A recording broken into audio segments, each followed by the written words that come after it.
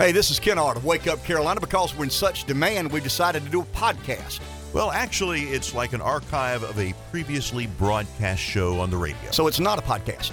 Well, it is presented as a podcast. So invite people to join us for whatever it is you just said they can join us for. That's right. Enjoy, and it starts now. Good morning. Welcome to Wake Up Carolina. Monday morning, March the 7th, 843-661-0937 is our number. Good morning, Cato. Good morning. Good morning, Royal Rev of Radio. Good morning. Everybody have a good and exciting weekend. Yes, sir. Is there any progress on the baseball front? Yeah, a lot of progress if you're a Clemson fan. Not very much if you're a Gamecock fan. It's a bad weekend for the Gamecocks. Yeah, my daughter texted me yesterday. So in my freshman year, I'm 0-5 against Clemson in the sports that mean anything to anybody. I'm sorry, but what is the old Forrest Gump line? Sorry I had a fight at your Black Panther party. I had a Clemson fan text me yesterday. Sorry about your women's basketball team. And the same weekend, it reeked of sarcasm, of course, without question. I've got a theory here, and I'll probably get in trouble, but none of my friends are up this early in the morning, especially not listening this early in the morning, so I'll have at it anyway. There's a reason that one athletic department overperforms and one is historically underperformed. Let me back up a half step. You ready? Has one athletic department historically overachieved and one athletic department historically underachieved?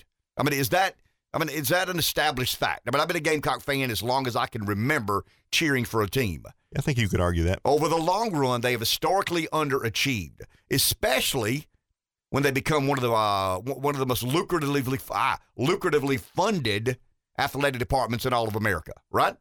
The SEC, SEC. There's a lot of money coming into the coffers in Columbia.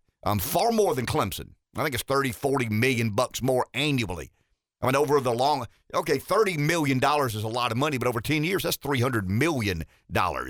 When Oklahoma and Texas join the SEC, that number jumps up to probably 40 or 45 million. And Clemson's well funded. Clemson is a very well-funded, one of the better-funded programs out of the Big Ten. I'll say this. Outside of the Big Ten and SEC, Clemson's probably one of the 5 most funded athletic programs in America.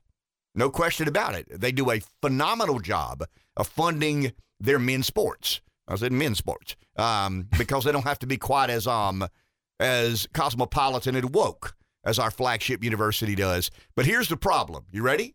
Because I've delved into this all weekend because I saw this coming. I really and truly saw this coming. You've got the University of South Carolina has 18 voting members on its board of trustees. 9 of the 18 are attorneys. Clemson has 13 voting members of its board of trustees. 1 is an attorney. It's heavily weighted with business people. People that have run companies and operate companies and retired from companies. And at the University of South Carolina, half of its voting membership with its board of trustees are attorneys. What do attorneys get paid to do? Argue about things, complicate things. Attorneys don't want things to be fixed, right? The last thing an attorney, what is attorney? A lawyer gets paid for what? Some sort of conflict. Billable hours. Sure. Some sort of conflict. That the more conflicted things are, the more confusing things are, the less things are being repaired, the more profitable a lawyer's life is. Lawyers aren't paid to fix things. They're paid to settle things, but when they settle things, when the insurance companies run out of money. That's kind of the way that game is played. How much money does the insurance company have to spend on this? $70,000. Okay, it'll take about 6 weeks and $65,000 for us to get it fixed. It's the nature of the business. And as a business person, I've been involved in a couple of those that you believe should have been settled much quicker than they have, but the insurance company had X number of dollars set aside to settle this case. So when you look at one athletic department overachieving, one fundamentally underachieving, you got to kind of peel the onion back a little bit and dig a little deeper to find out exactly why or why not that's the case. The University of South Carolina is just not a well-run athletic department. It just can't be. It can't be to be as well-funded as it is and to lack success in the way it does. The basketball team had a run to the Final Four. You know how many times they've been to the Final Four in Frank Martin's 10 years there? Excuse me. You know how many times they've been to the NCAA tournament in the 10 years Frank Martin has been there? One. They had one of these magical runs, when Cenarius Thornwell was there. But other than that, they've not been back to the NCAA tournament. So is the University of South Carolina basketball program expected to go to the NCAA basketball tournament? 64 teams go every year. Are they expected to go 1 out of 10 years or more? Well, of course they should be expected to go more than 1 in 10 years. Someone asked me over the weekend, what is a reasonable expectation for the basketball program? I'll tell you mine, to be in the tournament 3 of 10 years, on the bubble between 3 and 4 years, and out of the tournament 3 of 10 years. I mean, that's a reasonable expectation. Good expectations? It ain't Kentucky. I mean, it's not Duke or North Carolina. I mean, they've never made that commitment. They're not a blue blood in college basketball, but you're one of the best funded athletic programs in all of America because of your conference affiliation. You've got a great recruiting budget if you choose to. You can go hire a great coach if you choose to. You've got a 18,000 seat arena. There's no reason to go to the NCAA basketball tournament 1 of 10 years. You got to do better than that. And I'm convinced that some of the problems within this university's athletics department is its inability to be properly and effectively run. I mean, it's hard to argue that it is. Does that come down to Ray Tanner? Well, I mean, he's the boss. I mean, the board hires the board hires the president hires the AD hires the coaches. And I like Ray. Ray's somewhat of a friend of mine. But there's a lot of chatter out there. Well, there's a lot of chatter out there, and I hear the chatter as well as you do. I mean, whatever they're doing is not working, right? I mean, your arch rival is whipping your butt at about every turn with a smaller athletics budget, smaller school, inferior conference. Something's wrong with that. I'm not pointing a finger at anybody, but someone explained to me. I mean, once again, smaller school, smaller alumni, inferior conference, smaller budget. And they whip our butt at about everything we play at other than women's basketball. And the day we agreed to make Dawn Staley the highest paid women's basketball coach in America was the day that I threw up in my truck and had to go to the car wash and get it cleaned out. But anyway, that's just kind of my rant this morning. That makes me feel a little bit better. I know you're a lot more worried about the price of gas and oil and Ukraine and Russia and some of these imperfections of the world around us. But when you lose to when you lose your arch rival in football, when you lose your arch rival in basketball, when you get beat in a 3-game series swept, so something's wrong there. Something has to be addressed. There has to be a reimagining of Gamecock athletics, a reformulating, a rebranding, a recasting, a reimaging, whatever you want to call it. I mean, we can hire a consultant and pay them a lot of money, or we can just fix it. And all I can say is this. One university has more money, a bigger alumni, and is in a superior conference. That's the university that loses to its rival over and over and over and over again, and you got to go to the reason. And I've concluded, and I don't know that I'm right. I don't have any data, any analytics at all, except to say 9 of the 18 voting members at the Board of Trustees at USC are attorneys. 1 of the voting 13 at Clemson is an attorney. I think that matters. Me personally, I think that means something. I was thinking when you said your daughter talked about basically the record of sports since she's been at school. My son went to University of South Carolina in 2014, and so his college years were not the best as far as the football record was, and he liked to point that out. He got there right at the end of the golden era, you know? Yeah, we had that brief run when someone who refused to buy into that nonsense, the chicken curse. I mean, Spurrier was just bigger than that, didn't believe in any of that nonsense. But, I mean, something's wrong. I mean, I don't, is it the coach's fault, the board's fault, the university's fault? Is there a chicken curse? I don't know, but something's wrong, and something has to be done. If you're going to create different results, you got to do something different. And it seems to me this university is very hesitant to do anything different. I grew up believing, or I grew up hearing. I didn't believe this because I didn't know any better, but I'd always heard that the problem with the University of South Carolina is too close to the State House. Well, I spent 2 years at the State House. There might be something to that. There might be a lot to that. There might be. Well, I mean, the State House is actually in the middle of the University of South Carolina's campus. I mean, it's not owned by the university, about the only piece of property that's not owned by the university in those 6 or 8 blocks. But because the university is kind of consumed, downtown Columbia, That's my rant.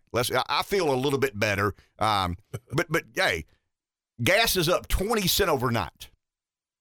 I mean, you've not even seen this yet. I mean, I rode by two today. One was $3.78. One was $3.85. I think it's down to 16 cents. When I went to bed last night, the ticker had it up 22. This morning, it's up 16. Oil briefly went over $130 a barrel. It's at about $122 or $3 a barrel. Blinken said yesterday on CNN that they're working with some of the Western allies to embargo some of the Russian oil, and we'll kind of delve into that. That is a big issue because gas could skyrocket to about $4.50 or $6 a gallon by the end of this week. What? I mean, it really, truly. I mean, it could go to about $4.50 or $4.60 a gallon by the end of this week. Did I read that they're trying to cut a deal with Venezuela? I mean, but there's not enough capacity there. There's just not. I mean, yeah, they're trying to cut a deal with some of these less unfriendly nations. Anything but create our own supply. Well, I mean, there's not being any. Well, I mean, some of the Joe Manchin is saying this, that there's several other Democrats. There's a handful of Democrats out there saying, hey, we need to declare emergency ordinance or emergency declaration and just, drill, baby, drill. I mean, I hate to sound like Sarah Palin, but right now some of the Democrats are saying drill, baby, drill. We'll get into that in just a bit. Do we have a call? Let's go there. Verd Odom, Marlboro County. Hey, Verd. Good morning. Ken, I'm your friend, and I'm up. Good deal, Verd. The big deal this week, of course, President Trump's coming to town, coming to the PD, which I think is great, and looking for just a tremendous crowd. I've had a lot of people send me messages and call me about getting tickets, how to get tickets, and believe it or not, most of them are people that have never been to a Trump rally. So I think that the popularity of Trump in the 7th District was probably 80%, and he's probably up there close to 90 now because there's people on his side that were not on it before, and I think that's, like I said, the rally's going to be good for the PD. It's going to be good for the state, and it just shows the affection that Donald Trump has for South Carolina, and I think that bodes well for everybody. Vert, how do people get tickets? You can get tickets by going to Save America Rally, Florence, South Carolina, and link will come up, and you can get up to 2 tickets. They're free, and I think the plan right now is the gates will actually open at 2 o'clock. I think your parking will open about 8 in the morning.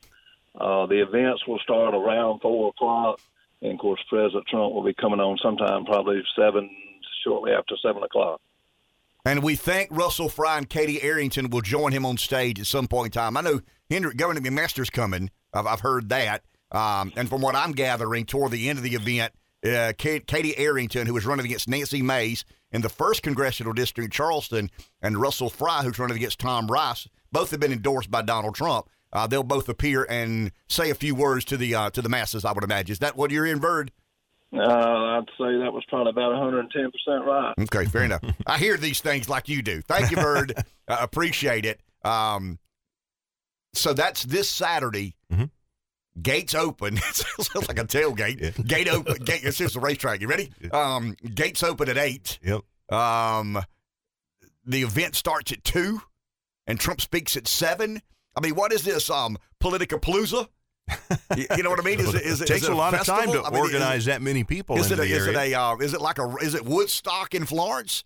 It kind of is. Well, I mean, is there? Okay, but let me ask you this: is it on the tarmac at the airport? It's at the airport. I don't know exactly where, but I guess so. I guess that's where they can pull the plane. And well, I mean, do you bring tailgating chairs? I mean, is it like a beach concert? Do you bring your fold-out chairs or your beach towels? Are coolers allowed? Yeah, is it coolers? I mean, is it grills? I would say Gamecock Park, but I'm insulted to be a Gamecock this morning. Is it as they tailgate in Death Valley or Little John? I don't have any idea, but yeah, it's this Saturday. Verge said go to Save America. Go to the Save America website, and there's a kind of an icon and a link that you go on to, and there, it's limited to 2 tickets per, registrar, the person, whomever goes on that line. I mean, I could go online to get 2. Cato could go online to get 2. Rev can go online and get 2, but it's only 2 tickets per, I guess, visit to the website, but it's Save America PAC. I don't know if it's .com or not, but that's where you get tickets. And, I've heard estimates of 40,000 people. I don't buy that. I mean, for the life of me, I just don't believe that 40,000 people are going to show up in Florence, South Carolina to watch an ex-president speak. Be cool if they did, though. Well, I mean, I could get to 20. I mean, I could easily see 20,000 people there. When's the last time 20,000 people gathered for a political rally in South Carolina? I mean, that would be a phenomenal number. I mean, do you understand how many 20,000 people are at an airport of unregulated masses? I mean, it would be astounding to stand in a podium and look out. I mean, it'd be like a Springsteen concert. I mean, literally, it'd be like a Beatles concert. When you look out and see 20, 25, 30, 40,000. I mean, I've heard two serious people that I know in that world, because I've asked, I said, hey, what are y'all expecting to show up? And both actually said somewhere between 30 and 40,000 people. That's an astounding number. I've heard that now it's a little bit, it's kind of when I read the weather predictions for Saturday today, I would rather say it's going to rain and not, because these patterns change and these models change. But right now, this morning, there's an 80% chance of rain Saturday. I would rather it be 80% today than zero, because by Wednesday, it'll be 80% if it's zero, and hopefully by Wednesday or Thursday, it'll be back to zero. I mean, these patterns and models change. They'll tell you. I mean, these long-term projections, except the climate changers. I mean, they've got it figured out 50 years in advance. But, when you look at the weather and it predicts, rain on Saturday on a Monday, I feel more comfortable about it not raining than if they say sunny and clear. We'll kind of delve into that. Got some breaking news here at Wake Up Carolina. Back in just a bit.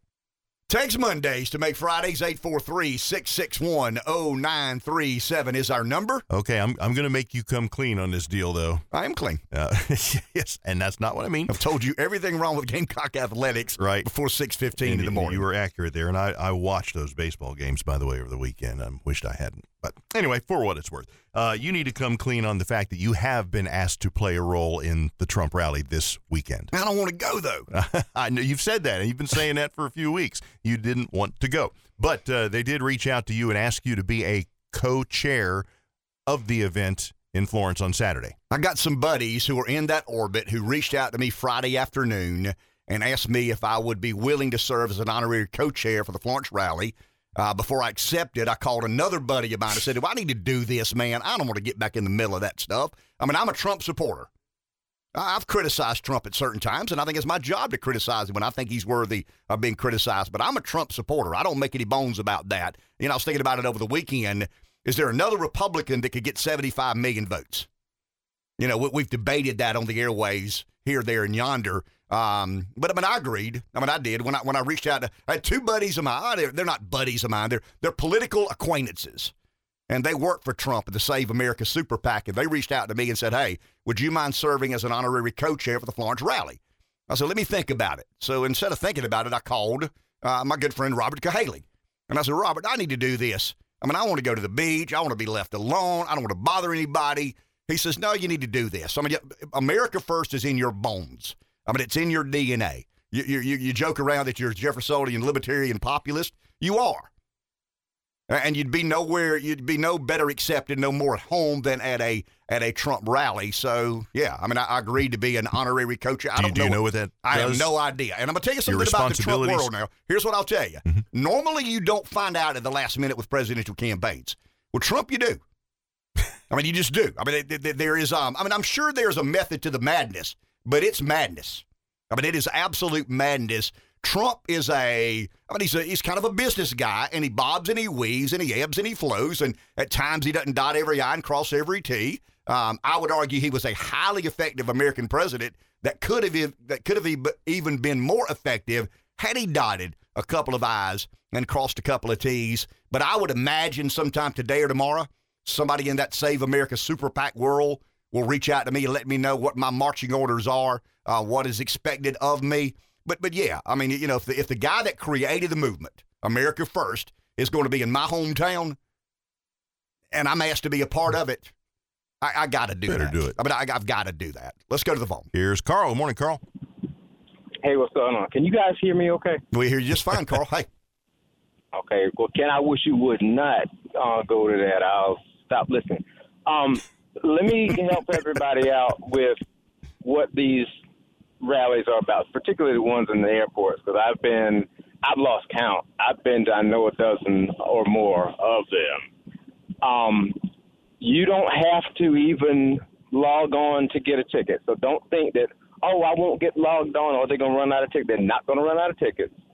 The log-ons are for their internal numbers to see how many people, because he's going to, when Trump gets up there, he's going to tell you how many people actually signed up and went on to the website and signed up for tickets.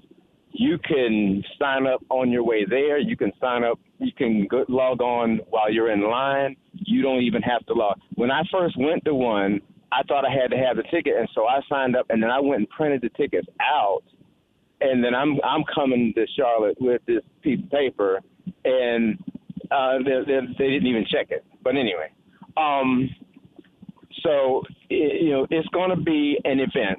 So come early. Yes, make it a tailgater. Yes, bring your own chairs. They will have bleachers, and they will have chairs sitting in front of him. It will be like a stadium.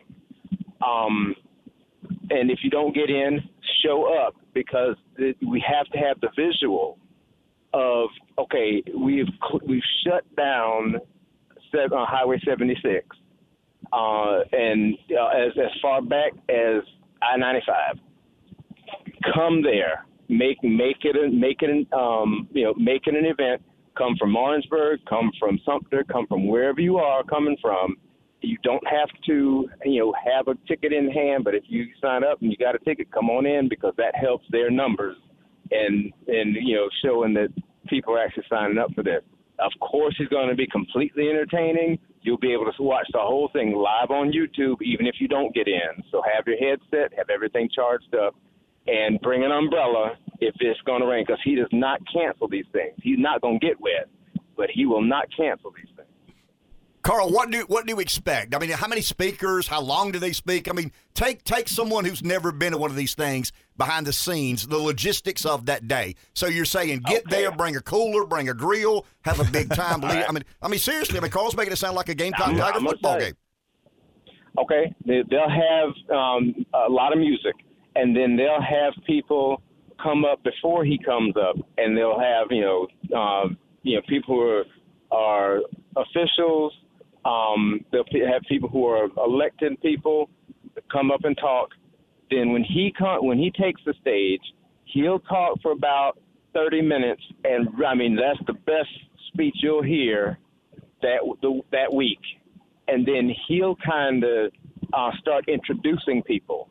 So he'll introduce the Fry guy, he'll introduce the Arrington woman, whoever, and then they'll come up and talk. And he'll introduce the people who are, in office now that he supports, and they will come and talk. So it won't be him the whole time. And then once he, because that's kind of his break. And then once all those people have talked and rile the crowd back up, then he'll come back, and then he'll, go back in and he'll shut it down like only he can. But I mean, it's awesome, because he'll probably have. I'm assuming he'll have Tim Scott there, maybe Lindsey Graham. I don't know, but definitely people from that are elected in this area who decide they want to go, because Petey's not a really strong Republican area. Correct. But that's what he's going to have. But it'll mainly be pushing because he's always there. He's always pushing the candidates that he's supporting. That was the case when he was in North Carolina, and he was trying to get somebody to he's always getting somebody into. It's their rally, but he's there pushing it, of course, himself and them. And so it'll be a lot of fun. But be there. Bring your food. They'll always have plenty of facilities, so they'll have the porta potties, and then they got bathrooms and everything. So you won't, just be rested up and be ready to put a day in. If you get there at 2:00, you'll get a seat and you can keep it.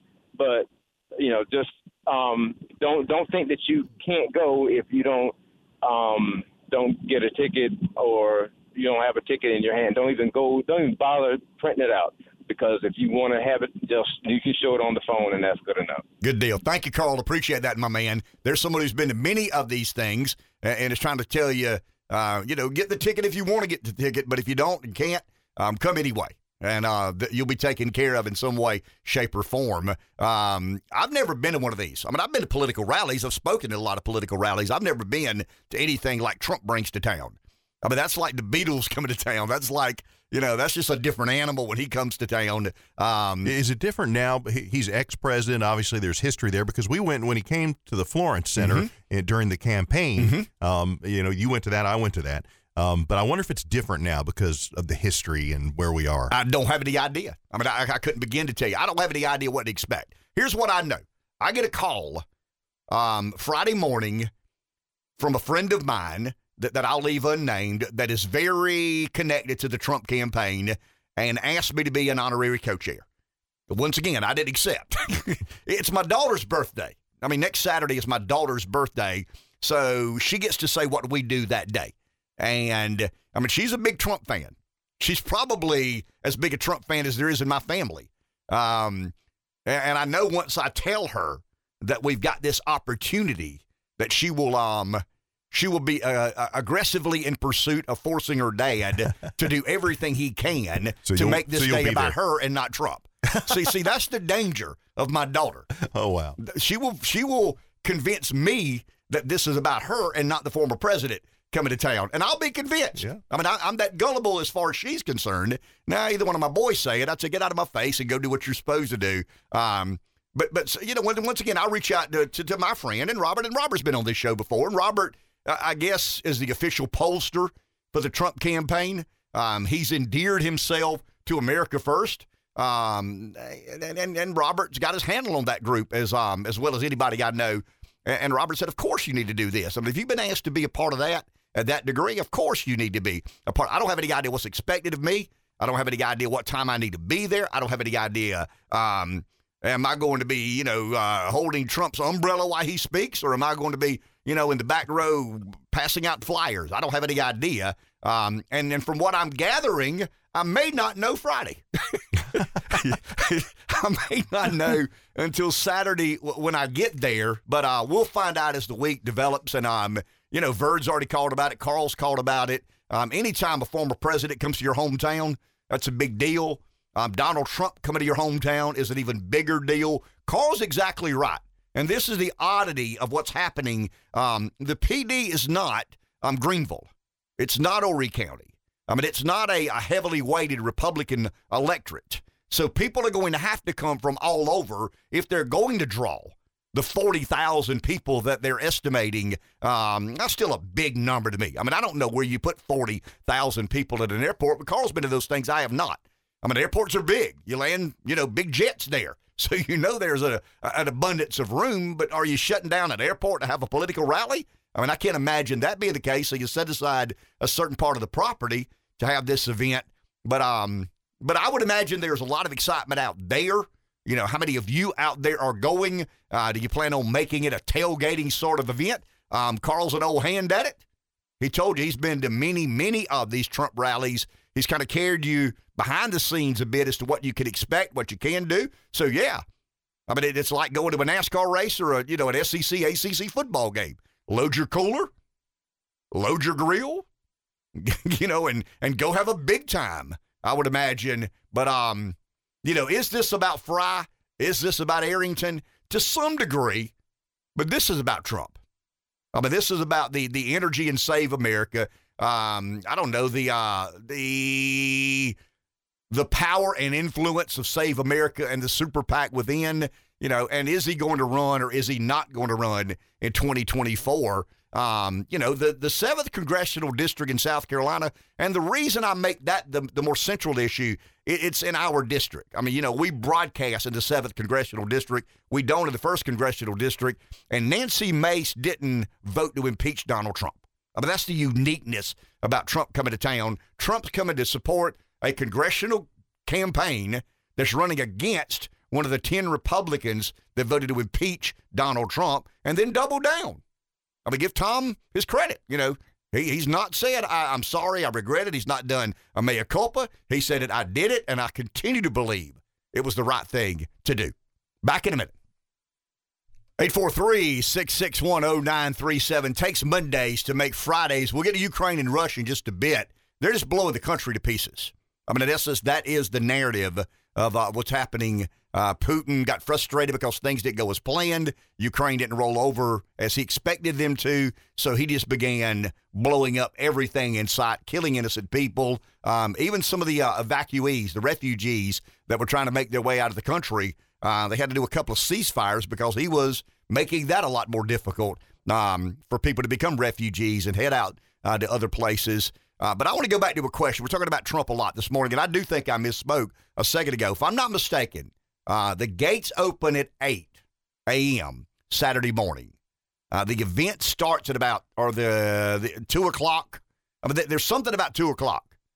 I don't know if that's when the opening act comes out and then does his thing in preparation for the Beatles. I mean, Trump, when he comes out at 7. But if I'm not mistaken, the gates open at 8 a.m., and you can go and have a big time for as long as you choose to have that big time. As Carl said, set your chair up, get there early, bring the grill, bring the cooler. I don't know what's allowed and what's disallowed, so I'm not saying what sort of beverage to put in your cooler. Do a little investigating on your own to find out what's allowed or disallowed. And certainly don't say, well, the guy on the radio said we could bring this Pabst Blue Ribbon. No, he didn't. He's not giving any guidance at all in regards to what you can and cannot bring. I just went to the Save America site, so the way it's listed here is the event's at 7 o'clock Saturday, doors open, even though it's outside, doors open at 2 o'clock. 2 o'clock. Yeah. Okay. So I guess you can start parking and stuff. 8 o'clock in the morning, I think is when they're going to allow people to park. Yep. And so the doors open at 2, the event starts at 7. That's a 5-hour window of time to, as they say in LSU football, get lathered up. If you choose. What would be more rowdy than a Trump rally with everybody lathered up in the Deep South? I mean, imagine Trump in the Deep South, everybody having 5 hours to get lathered up. They think playing in Death Valley and Baton Rouge on a Saturday night is tough. Imagine, just imagine what the ambiance of that moment could be if indeed that were the case. Do we have a call? Let's go to the phone. We do. Hi, this is Robin in Florence. Hi, Robin. Hey, how are you? Hey, Robin. Mr. R. I heard that the rally was going to be on the side of the airport, not on the airport. I don't know if that's true behind Niagara South over there. Yeah, I don't have any idea. So it's on the airport grounds. That's all I know. It's somewhere on the grounds of the Florence Municipal Airport. Okay. People's already started coming in over there. Yeah, I think they're going to set up tents and stuff. Really?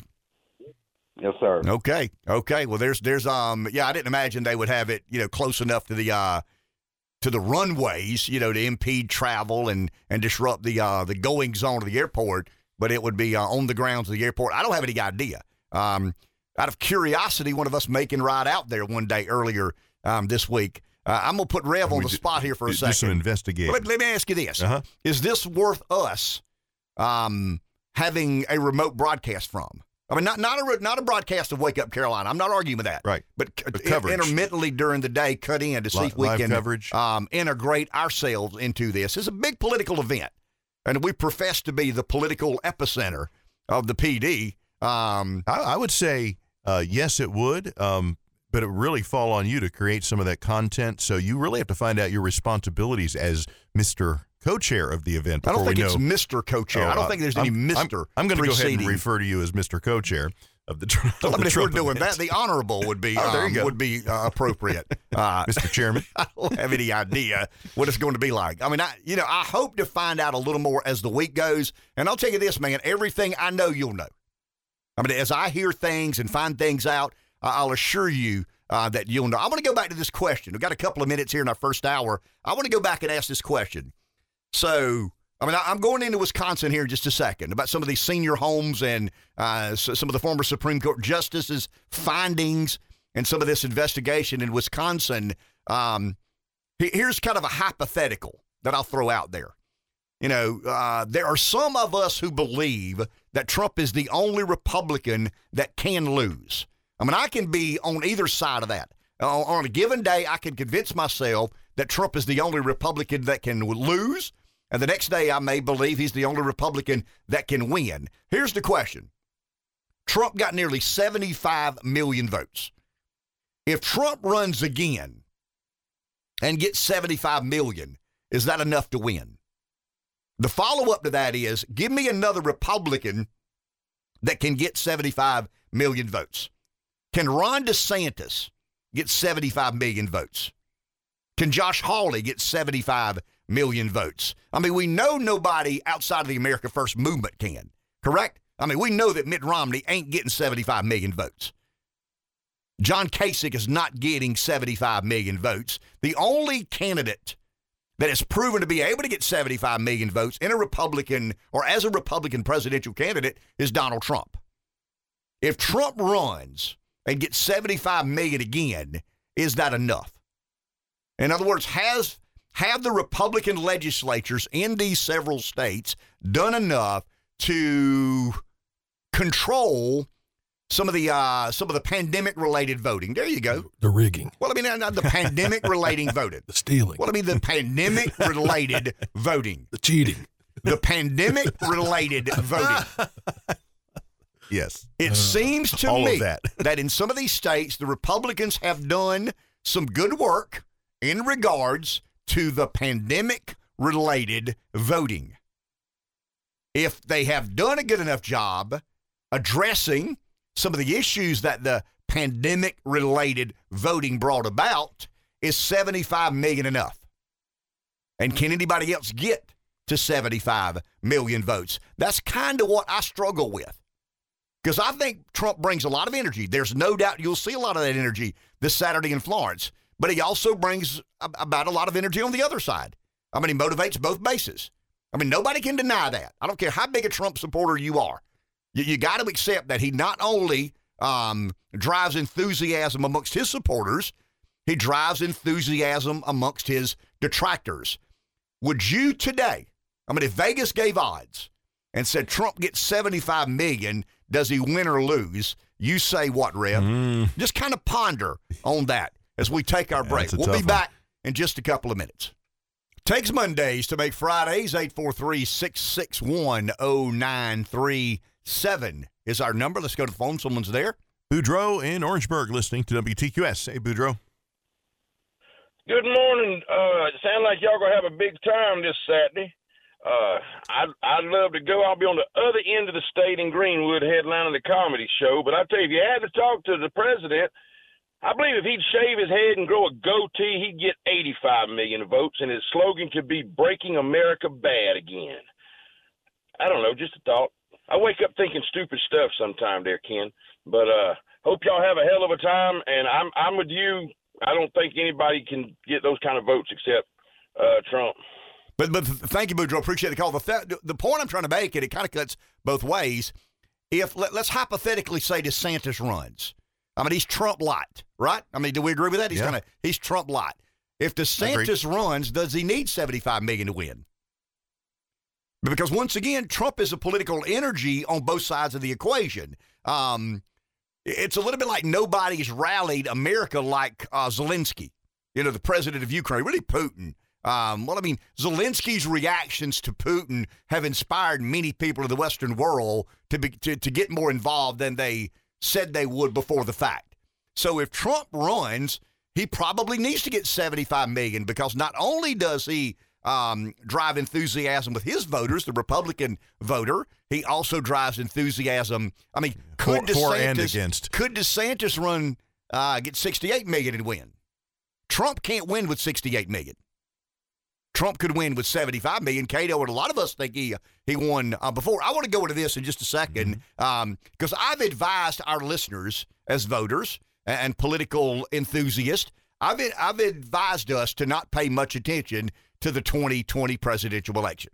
I think looking back does not serve us well. But this report out of Wisconsin was exactly what Trump should have been doing when they were talking about voting machines and reprogramming computers and microchips that you'd cast a ballot for candidate X and it would actually be cast for candidate Y. That gets a little bit sci-fi as far as I'm concerned. But when you do what the former Supreme Court Justice did, who was appointed special counsel in Wisconsin, and there are about 90,000 people living in senior homes in the state of Wisconsin. Nearly 100% of those 90,000 people voted. That's pretty bizarre to me. Now, Biden won Wisconsin by about 20,000 votes. The historic average is about 63%. So a little less than 2 of every 3 people in senior homes vote. This past presidential election, it was about 97%. Let's go to the phone. Yeah, ask yourself, does that make sense? Well, I mean, the common sense test. Right. Here's Marion in Marion. Hello, Marion. Hey, how y'all doing today? Hey, Marion and Marion. As a long-time listener, first-time calling y'all. This subject with Trump, I was thinking that Trump is about like the acid in a battery. Without that acid, you don't have that strong left or strong right, that positive or negative. So that's why I think that he works up the center, the inside of the battery, or the voting, and causes it to polarizes and becomes extreme right, extreme left. Your thought on that? Thank you, Marion. But yeah, I mean, you're exactly right on the analogy, but it's not hard right, hard left. I mean, Trump's not a right winger. I mean, give me a policy that Trump is an orthodox conservative. I mean, I don't know of anything. I mean, Trump doesn't deal with the budget. How many times did Trump cut spending? How many cut taxes? Okay, there you go. I mean, that would be an intellectual conservative move. I mean, Trump cut taxes, but that's about it. I mean, everything else he does is based on his belief that the sovereignty of nations should be supreme. That I am a nationalist. I'm an unapologetic nationalist. We're going to do things because we believe they're in the best interest of America. It's not a political science course at Harvard or a business class at Oxford. I mean, these are the things that we believe. I was thinking about this over the weekend. When someone reached out to me from the Club for Growth and asked me to come down and spend some time in Myrtle Beach about this 7th congressional district race, I accepted because I'm curious about that. I wanted to know how in the world the Club for Growth is going to align itself with Donald Trump. I mean, the Club for Growth has historically been, one of these traditional conservative movements. Trickle-down economics, so you wanted to interview them economics. As much as they interviewed you. I just wanted to hear what they had to say. They wanted to hear what I had to say. I wanted to hear what they had to say. And during the back and forth, we were talking about China. Interesting. Now we're talking about China a lot because of this relationship they have cultivated with Russia. But during the back and forth, one of the 3 people from the Club for Growth said, "So you support tariffs?" And I said, "Against China, I do. I mean, philosophically, I oppose tariffs. But the Club for Growth has these stances. You know what I mean? They're like, tariffs are bad. Well, I mean, tariffs are bad. Tariffs aren't good for the economy. But on in certain situations, in certain times, I think tariffs are appropriate. And I think today, dealing with China, the only way to get their attention is tariffs. Is that intellectually conservative? No, of course not. But it's based on, in the moment, what you believe is in your country's best interest. So for those that try to say Trump's a right-winger or he serves the right-wing base, I would argue that a lot of the conservative movement in America find Trump very confusing when he does this or that or the other. He's not an orthodox conservative. I mean, I think he's more conservative than he is liberal. Let me ask you a question, Cato. Do you really believe, I mean, you're a big Trump supporter. Do you really, and you want him to run again? Yeah. I mean, do you really believe that Trump is that concerned with gay marriage? Not at all. No. I mean, I doubt very seriously he's that concerned. Do you think Trump is that concerned with the debt? None. No. I mean, he's not concerned at all with the debt. So we got social conservatives who want him to be a social warrior, and, marriage is between a man and a woman. And the redefining of the word marriage, it is assault on religion and Judeo-Christian values and a biblical worldview. You agree with that? I agree with that.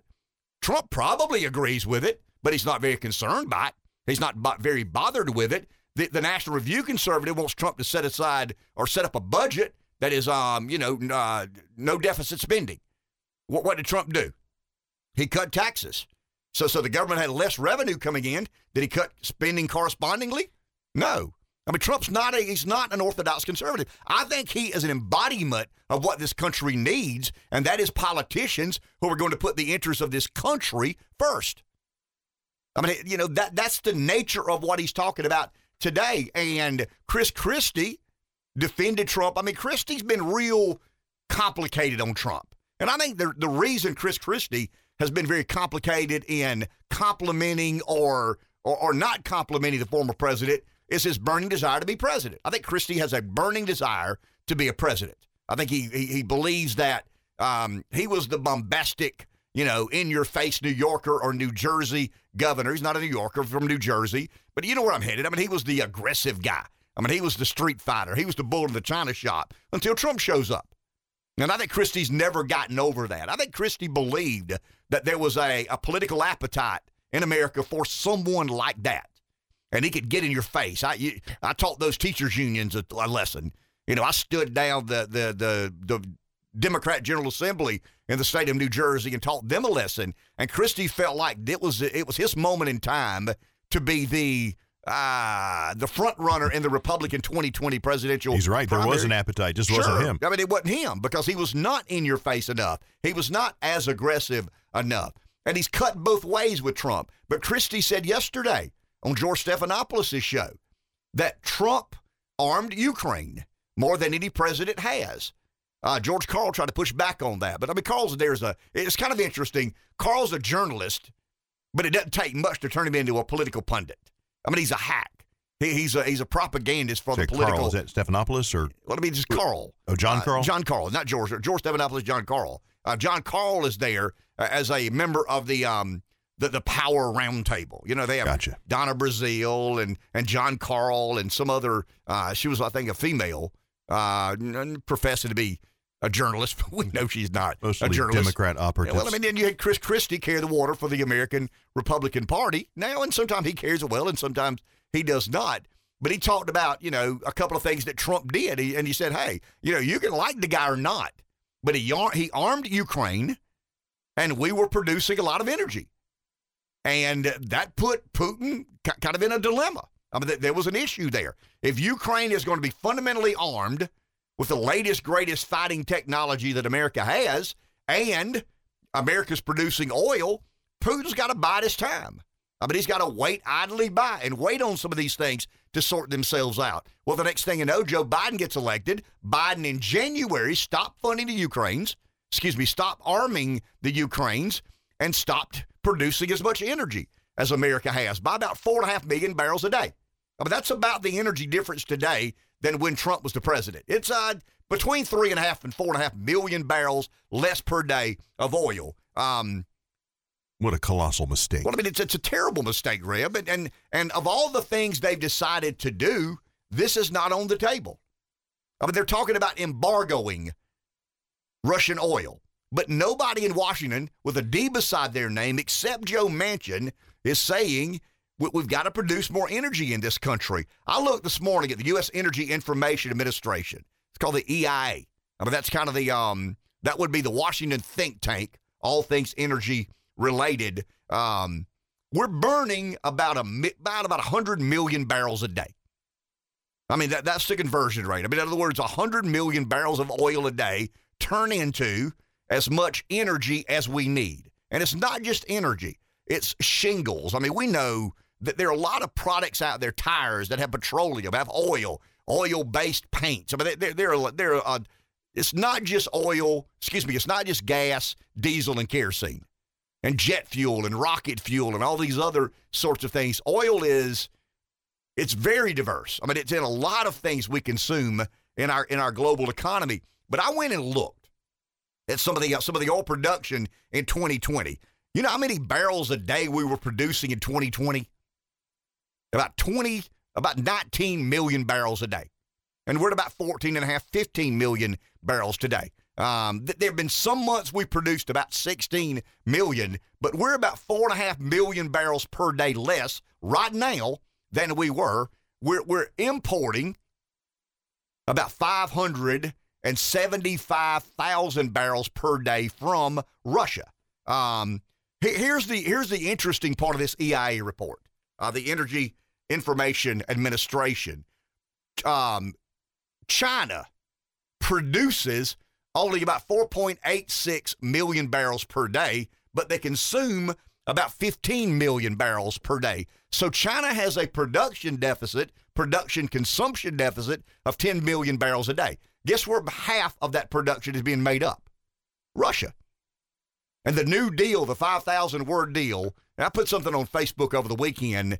I don't know, Rev, there's this frustration I have with some Americans who believe that we're destined to greatness just because we're America, just because we built our country on Judeo-Christian values, and just because Thomas Jefferson was so articulate in the way he wrote the Declaration of Independence, that we're just destined to always be great. It's a great ideal. It's a great principle. It's a great notion. We're the great Americans, and nothing will ever change.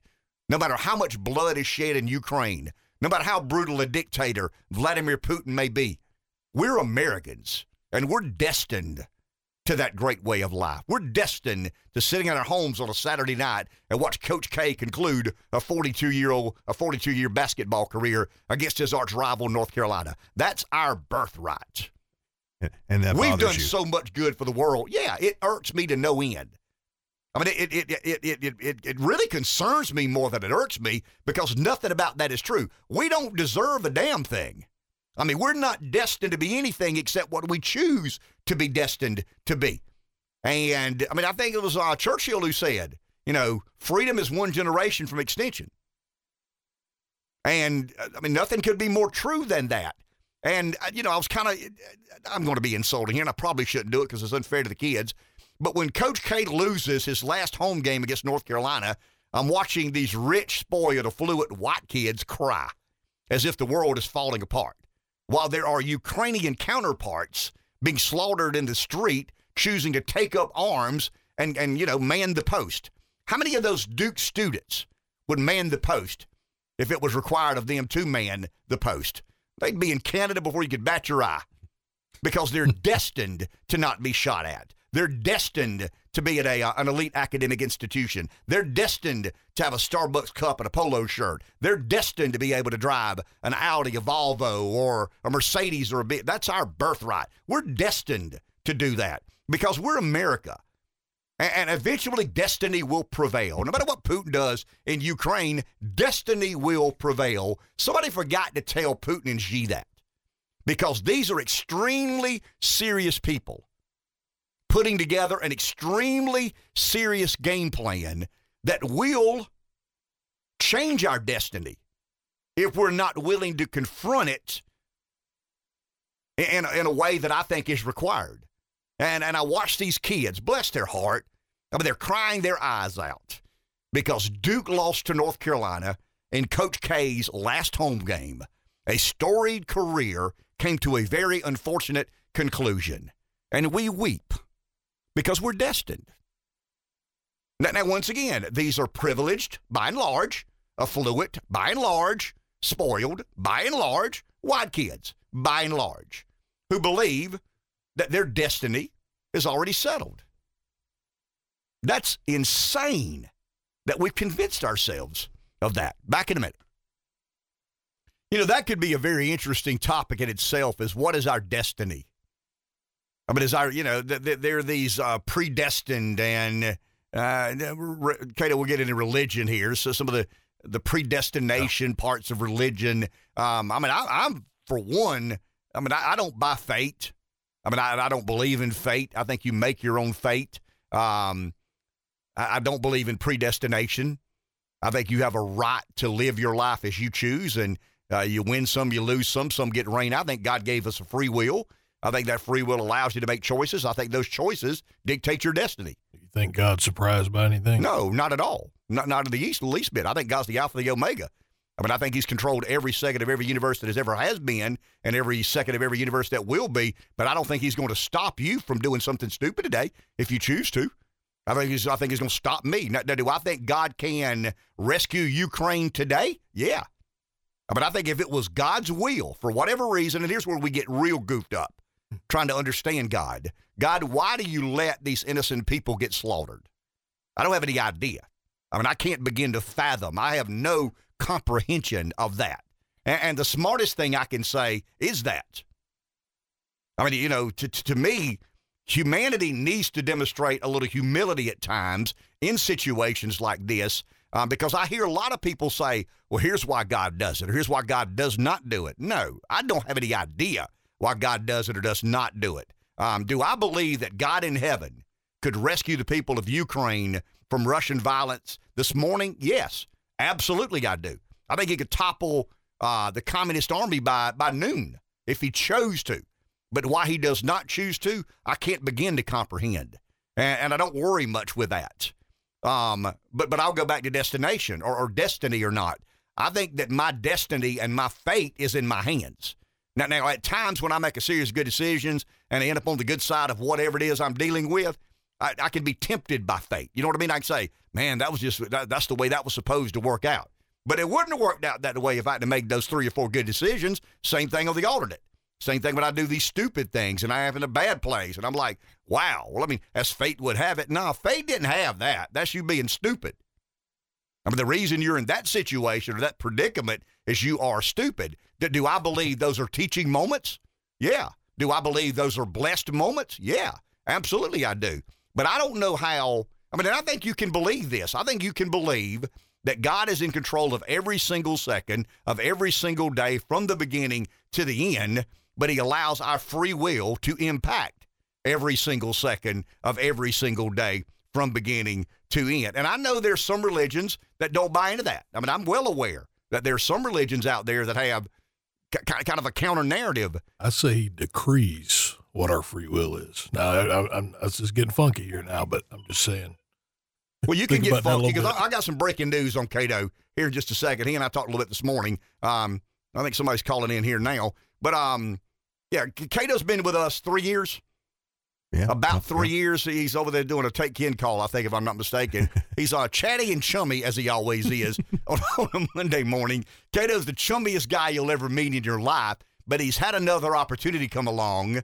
And Friday, Springsteen Friday, is the so Cato, in out of respect, perfectly. The ultimate compliment I can give you is to let you choose the Springsteen song that we play this Friday. Will be your last day with us here at Wake Up, choose Carolina. Well, my friend. Well, I mean, Cato's been with us 3 years, Cato? Is Almost that right? 3. Yeah, and Friday will be your last day, if I'm not mistaken. We're going to miss you. And I mean that sincerely. We've tried our best to freak you out and scare you to death.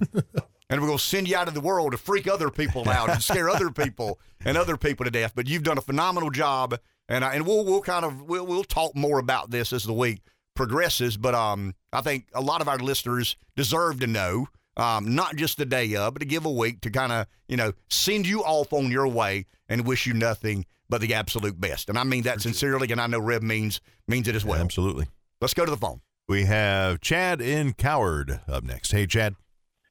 Hey, guys, just wanted to throw in a quick little, the pastor in me just had to throw in a quick little remark to Ken's commentary this morning, but I didn't realize Cato was about to leave, and, hey, the best in the world to you. I've enjoyed hearing you on here as well, and I'm sure you've already probably thrown in your 2 cents about what Ken's talking about here this morning about, not understanding why God would allow something like this going on in Ukraine or something. Well, you see, first of all, I'd just like to say that the Bible clearly says, and I actually, what reminded me of this, I actually used this yesterday in one of my sermons, but the Bible clearly says that man might devise his own plan, but God directs his steps.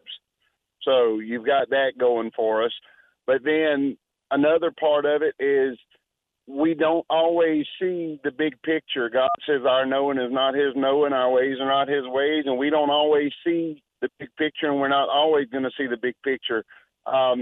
Quick little story here. When Lazarus died and Jesus was headed to go see him, Mary and Martha, all they saw was that their friend wasn't there. There's Jesus. If you would have been here, we could have had our brother still. You would have You would have helped him out. You would have healed him, and he wouldn't have died on us. Well, what they didn't see was while their brother died, way over here on the other side of town, Jesus was talking to his disciples, and I'm just paraphrasing here, but he said, you know, my friend Lazarus has died, and I'm going to go wake him up. And they said, well, if he's sleeping, that's good. He said, no, you don't understand. He died, and I'm going to go show this world exactly who I am. So basically, in a nutshell, is all they saw was what was right in front of them. They didn't see the entire big picture that God always has in store. He always has a plan. He always has a bigger picture.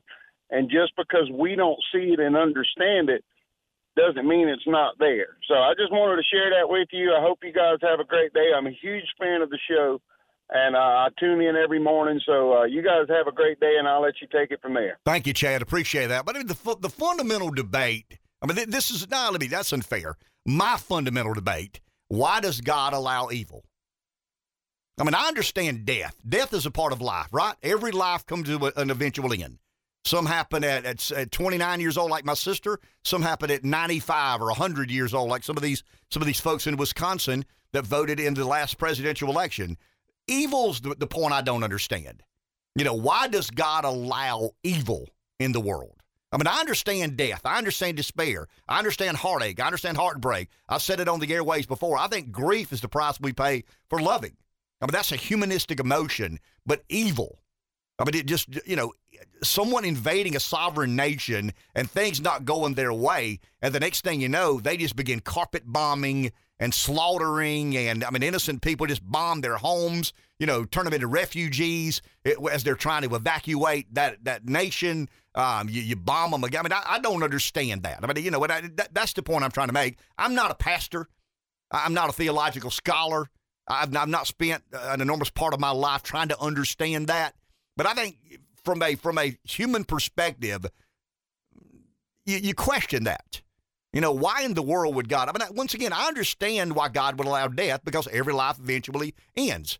I mean, the repopulating of the planet, the circle of life, as Rafiki and all of the characters from Lion King would talk about. But evil is a different animal. And I think when you look at what's happening in Ukraine, I mean, to me, it embodies evil. I mean, that you know, territorial disputes, famine and war, and, you know, political discontent, geopolitics. I get all that. But God allowing evil into the world is something that I've stewed on many, many, many times and have never fully comprehended. But once again, I'm convinced of two things. There is a God in heaven, and I ain't him. And some things I don't fully comprehend, nor can make heads or tails of. Let's go to the phone. Our next caller is Breeze. Hey, Breeze, you're on the air. What do you say? Hey, Kitty, listen, I want to apologize. It's really my fault. Those guys called me to do that thing Saturday. But I told them Saturday was my squat day, and I devote the rest of the afternoon to general badassery. I said, why don't you call Kid Hart? He don't do nothing on a Saturday. Thank you, Breeze. Thank you for having me on top of the list. Yeah, but look here. You know, I heard a guy, and I don't know who he was. He made a comment that Democrats don't have foreign enemies. They have political enemies.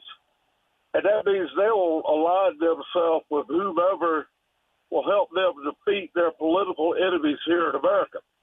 So they don't really care. And I guess this is who they line themselves up with. I mean, throughout the 70s and 80s, if you talk to any Democrat, you'd have thought that Russia was our best friend. If you heard, remember Mitt Romney said Russia was our biggest threat, and daggone Barack Obama said somebody tell them that,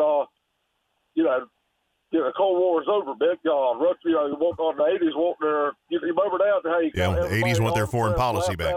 Yeah. Yeah, they all were laughing at this, that, and the other. So it doesn't matter to them. They have no morals, no God. But then another thing I've noticed is people keep saying that Republicans like Tucker Carlson, and I guess I would fall in that, are apologizing or supporting Putin. Well, I've listened to every one of Tucker's commentaries, and never once did I hear him say that Putin is a good man that he supports Russia in this war. I haven't heard anybody that Republicans say that, hey, it's not, you know, we need to give Putin a break, blah, blah, blah. Nobody's saying that, but they're turning that narrative, and they're turning that narrative for a reason. And so, and then that goes back to the whole thing with COVID. And I had somebody say, well, you know, you had all these deaths. I said, well, you know, you can blame anyone that died from, not with, but from COVID. You can blame that on politics, because there were medicines out there that if the doctors would have been allowed to give them, that they could have saved a lot of these lives. So your party's politics killed most of these people. I said, and now you're looking at the gas prices. And my question is, and again, you hear the Democrats saying we're trying to save democracy, and we got enemies in our country that are trying to destroy democracy. Well, I wonder how many Democrat voters in South Carolina are willing to pay $5 a gallon for gas and be dumb enough to think that the reason gas is $5 is just because of Putin. Now, I'm not apologizing for Putin. I don't want to buy crap from Putin, but you and I both know. Again, I said this before. We aren't daggone geniuses, but we damn sure know that we can drill for our own oil, and that would lower the price of oil. Just announcing that fact that we're opening up all pipelines, we're taking away all restrictions. This is a state of emergency. Even Elon Musk, who sells electric cars, said we need to do that. So how many Democrat voters are willing to pay $5 a gallon for gas, and some say they're going to be paying $7 or more? How many of those people are willing to pay that for gas to now go fall in their God, known as the Democrat Communist Party and government? Because we don't have to be paying this. It was just like the previous recession. It was it was man-made. It was made by dumb decisions or decisions made on purpose.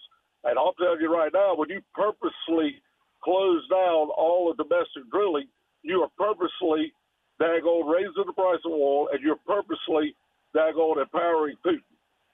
You're doing it on purpose. And how many of these voters will force the Democrats and force Biden? If he had 1 ounce of sense that where he cared about the American people, he would announce it in 2 minutes. Right now, hey, this is over, guys. We got to produce oil. But will he do it? Is the question. And do you think he'll do it? No, thank you, Breeze. Appreciate that. Well, I mean, life, politics, it reflects life in general. I mean, life is a big barter. I mean, it may be an unspoken barter, but we're always we're bartering with other people. We're bartering with ourselves. In some relationships, we have a lot of leverage. In others, we don't have much leverage at all. And a lot of our decisions are based on the amount of leverage we have or don't have in this situation. And we have a lot of leverage that we're choosing to not play. This is, Vladimir Putin invading Ukraine it does not put us in a no-win position or a place where we don't have any good options. There are a lot of good options on the table. Chris Christie talked a little bit about some of that yesterday on George Stephanopoulos' show by talking about arming Ukraine. But the most important thing we can do is become energy independent. And it's almost like there's this big complication that has to happen for that to take place, and that's just not the case. Now the liberals and a lot of the political elites will try to lead you to believe this is the most complicated issue we'll ever address in America. It's really not. I mean, it's honestly not. We have an abundance of natural resources that we've agreed to not extract. I mean, the country. I mean, the leaders of our country have agreed to not extract a percentage of natural resources that it takes for us to be energy independent. There was an election that was certified. There was a man who was sworn in as president. So the country agreed that this is the guy going to make the policy decisions based on what he perceives to be in America's best interest. So it's not Putin's fault. It's basically the squad who's running the radical left agenda that this president has adopted. Do we or do we not live in a representative republic? We do. Did we or did we not have an election in 2020? We did. Did Joe Biden or did Joe Biden not get certified the winner of the 2020 presidential election? He was sworn in as President of the United States. Does Joe Biden have or have not executive authorities to do certain things that we agree or disagree He with? 100% does. Okay. It's not Putin's fault that gas is $4 a gallon. It's America's fault that our consumers are paying $4 a gallon for gas. Get ready for about $4.50, maybe by the end of this week. Take a break. Back in just a minute. 843-661-0937 is our number. Someone's on the phone. Let's go there. Here's Josh in Florence. Morning, Josh. You're on the air. Hey, morning, man. I had a quick question for you, and I'll hang up and listen. I don't know if anyone's asked this yet, but I saw where, Biden, I think we've already given some weapons to Ukraine, and I saw where they were talking about maybe giving some planes to Poland, and Poland would give the Russian-made planes to the Ukraine. My question is two parts. One, when we're giving weapons like that, planes, missiles, whatever, does it have an impact on, I guess, taxes for the American people? Are we paying anything for that? And the second question is, it amazes me that that's never been considered an act of war. If Putin is talking about sanctions being an act of war, why wouldn't you consider giving weapons to a country an act of war? Thank you. Appreciate that. I think it is an act of war. I mean, I think we've indirectly declared war on Russia. I think the Western world, I don't think just the United States of America, I think the Western world has responded. I mean, there was whether they sign look, a contract is a contract is a contract. I mean, we got these treaties and trilateral commissions, and out of that comes some working document that is refined and edited, and the leader of Turkey signs and the leader of America signs. That's kind of that would be the academic exercising of American politics, and then you've got the real world, and some people don't care if they signed a contract or not. I mean, if an opportunity presents itself, then we go there. I did read something over the weekend, and from what I'm gathering, because I was asking the same questions, if we're offering, military fighting equipment out of our arsenal, does it weaken us? In other words, Cato, me, Rev, you, our listener, you pay taxes, you fund the American military, and the American military leadership decides to give Ukraine, 100 planes or 50 planes, or what were they basically doing from what I'm gathering? They have surplus fighting equipment. They have planes and tanks and not nuclear, weaponry and armaments that are no longer, they're outdated. I mean, they're not our best, and we didn't use them. So, somebody's having trouble, a neighbor or friend's having trouble, but here's what they've done. What we have that we're not even using, we consider this weaponry outdated, but it's still better than what Poland has. So we give Poland our outdated, antiquated weaponry. Poland gives Ukraine the weapons it has. I mean, that's how much superiority we have in warfare. In global warfare, there is no rival to the United States. I mean, we are extremely capable. I mean, far more capable than any other planet, you've than any already other country pointed out on this planet. How much we spend on ours compared to other countries. We spend about, you can argue $600 billion. I argue it's $800 billion because there's some indirect funding we do with the American military. Salaries. I mean, if we're paying retirement benefits for people who retire for the American Armed Services, isn't that a military spend? I mean, isn't that military spending? I mean, you join the Army. You serve 20 years. You get somewhat of a retirement. You get health care. You get some pension. That money comes out of the general fund. Isn't that military spending? I mean, of course it is. So I would argue that the number's probably $800 billion. China spends about $250 billion. Russia spends about 175 or 80 billion. We spend more than the other 10 countries put together. But as we've established on this show, are we properly accounting for the expenditures? $100 million a year spent lobbying Washington.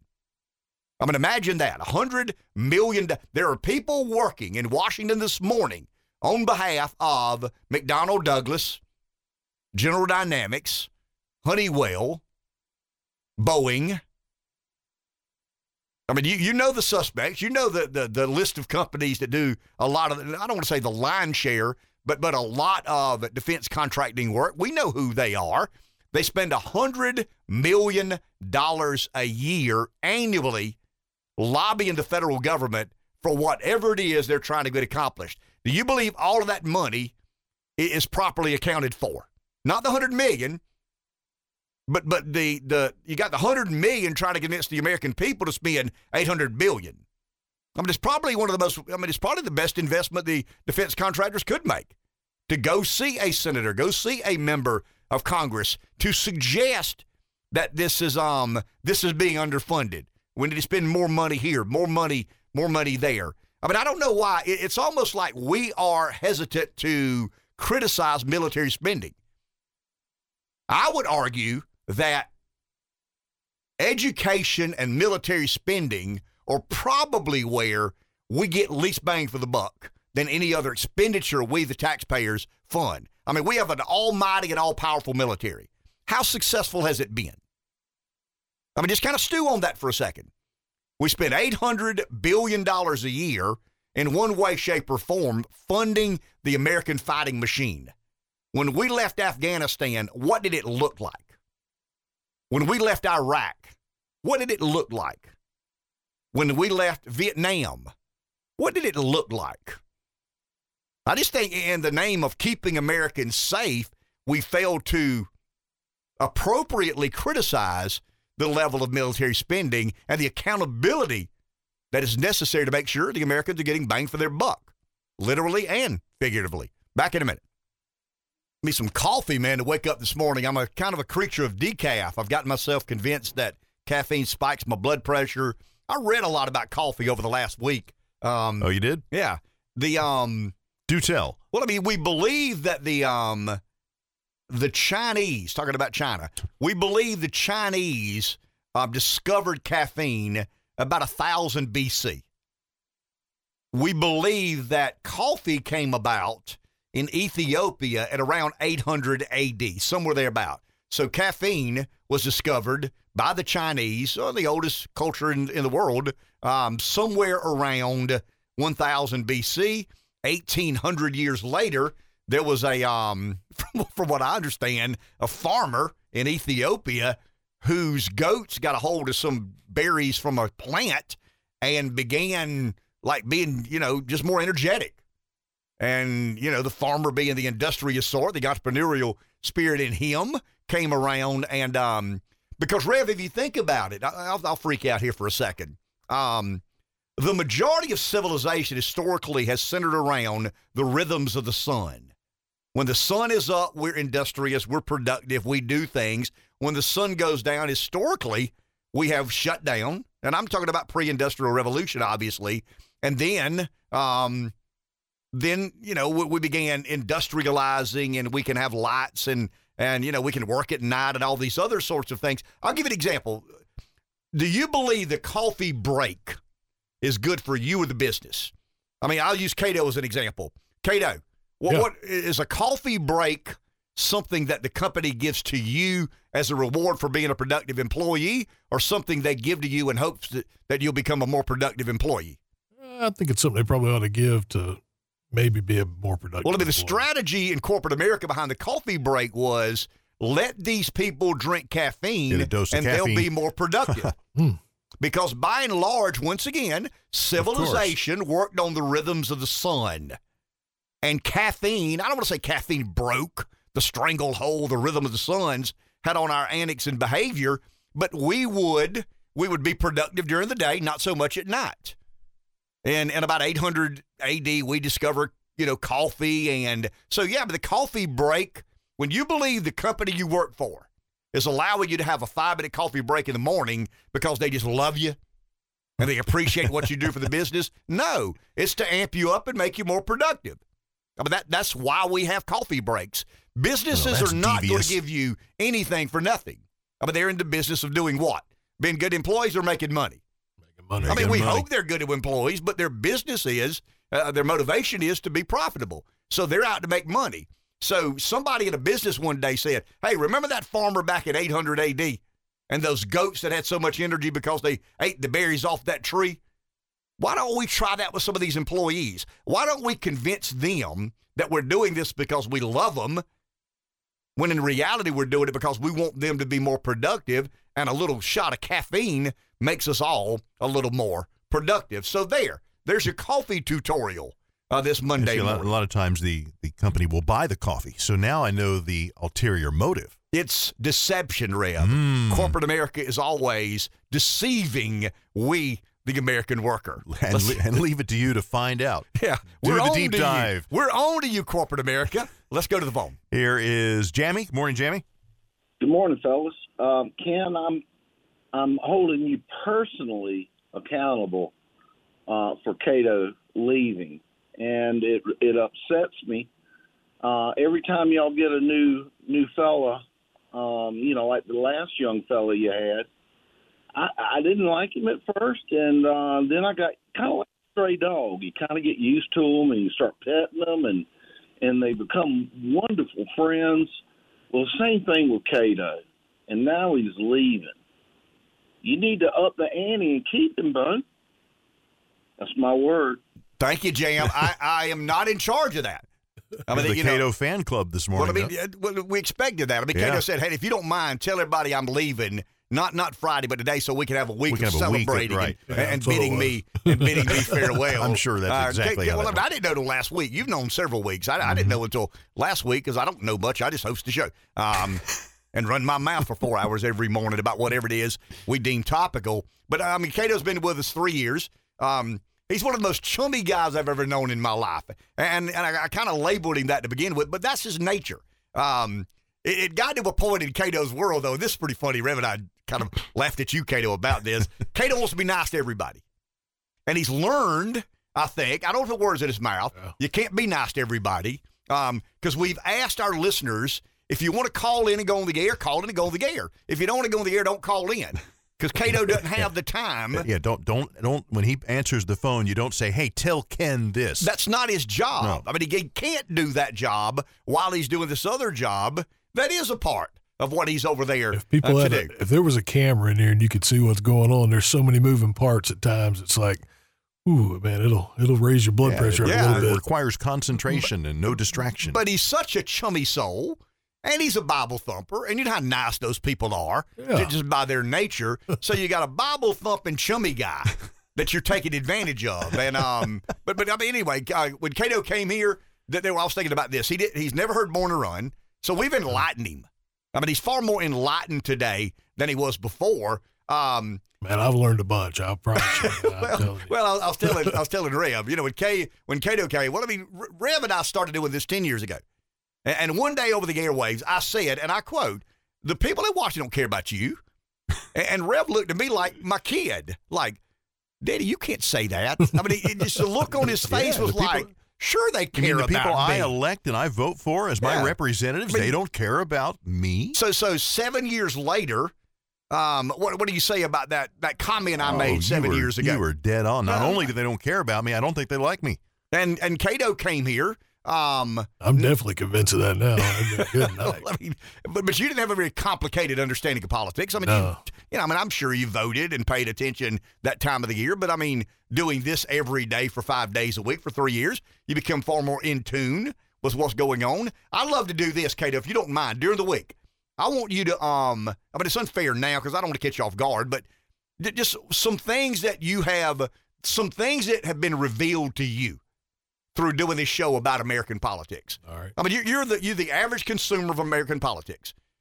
Before you came on the airwave, you're doing your thing, you're working your life, you vote for the president, you vote for the congressman, you vote for, but you weren't tuned in to that sort of thing. You are now far more tuned in because you sent me some news articles and some texts and some other sorts of things. But we wish you well. And I mean that sincerely.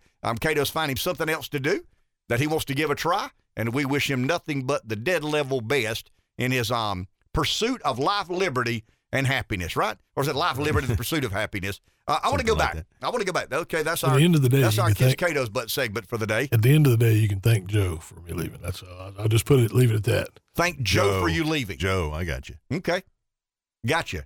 Is that an inside joke that I'm not inside on? No. Joe Biden. Yeah, Joe Biden. Yeah, okay. Yeah. Hey, I just got a text a second ago. Buddy of mine fills up his car, $100. In the country, that's a skull. That's a skull where I come from, $100. Imagine the economic impact it's going to have. Let's say when gas is $2 a barrel, and you're filling your vehicle up for $50, there's enough money to go to a restaurant, Thursday night with your wife, $50. Not the case any longer. That $100 goes to put, gas in your car to get you from point A to point B. And I don't care how much you make. We all have budgets, right? That $50 is already spoken for, so you're not able to go out. And so the restaurant's business begins to decline. Why? Because everybody's putting an extra $50 a week in their car for gasoline. That's where we're headed, and it's not Putin's fault. I mean, Blinken said over the weekend that there is a serious conversation that the West is having about embargoing some of the Russian oil. It is simply impossible. There is no way to do this without causing a runaway spike in the prices we're now seeing. I mean, it's impossible. It's unachievable. That the only way we can potentially wean ourselves off some of this Russian oil is to produce more here at home. And up until now, the Biden administration and the Democrats have had nothing to say about pursuing a faster permitting. So some of the ANWR, some of the government lands, North Dakota.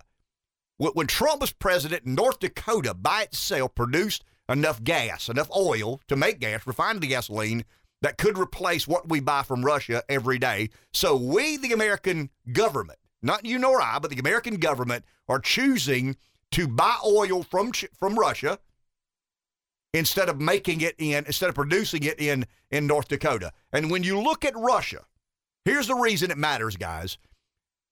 Saudi Arabia is the second biggest producer of oil in the world. They produce about 12% of the production supply. The United States is still number one at about 14.5. Now, when Trump was president, we were at about 19 million barrels a day. We're at about 15 million barrels. There have been some days we're at 16. There have actually been a few days we're at 18. But the average we're producing in America today is about 15, 16 million barrels per day.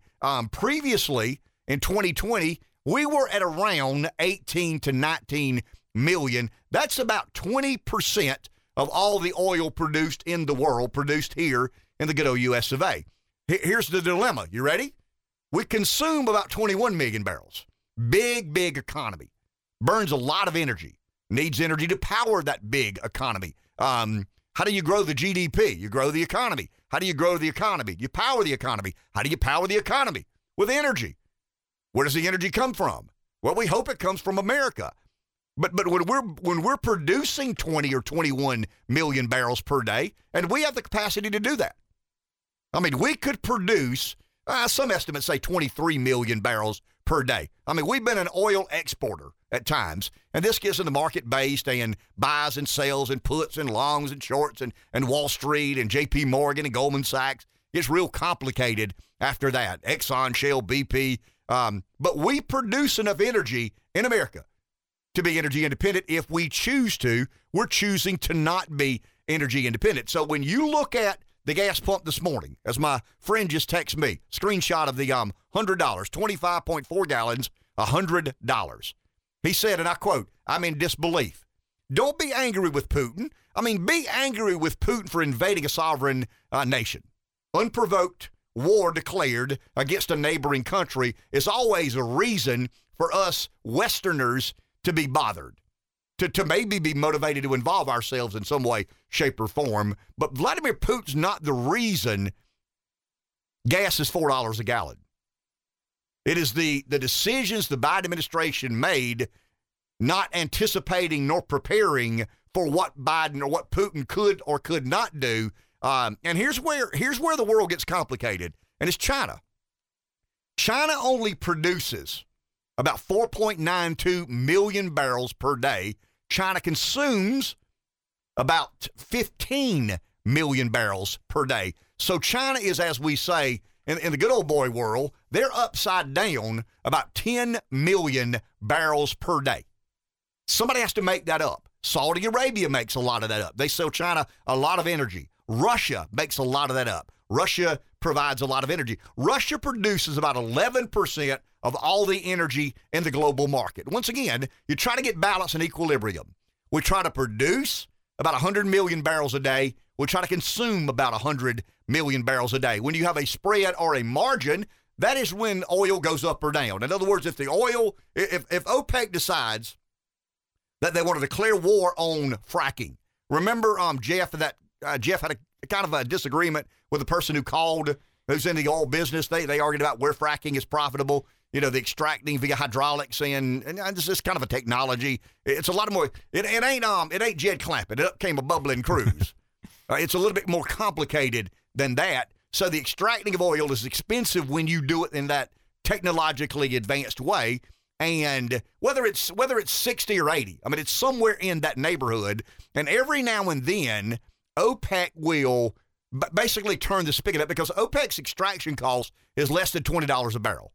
I mean, if we're fracking and we break even at about $40 or $50 or $60 a barrel, and OPEC can break even at $20 or $25 a barrel, if the economy begins to slow and we don't need as much energy, sometimes OPEC will increase the production to skew supply and demand and basically force fracking offline.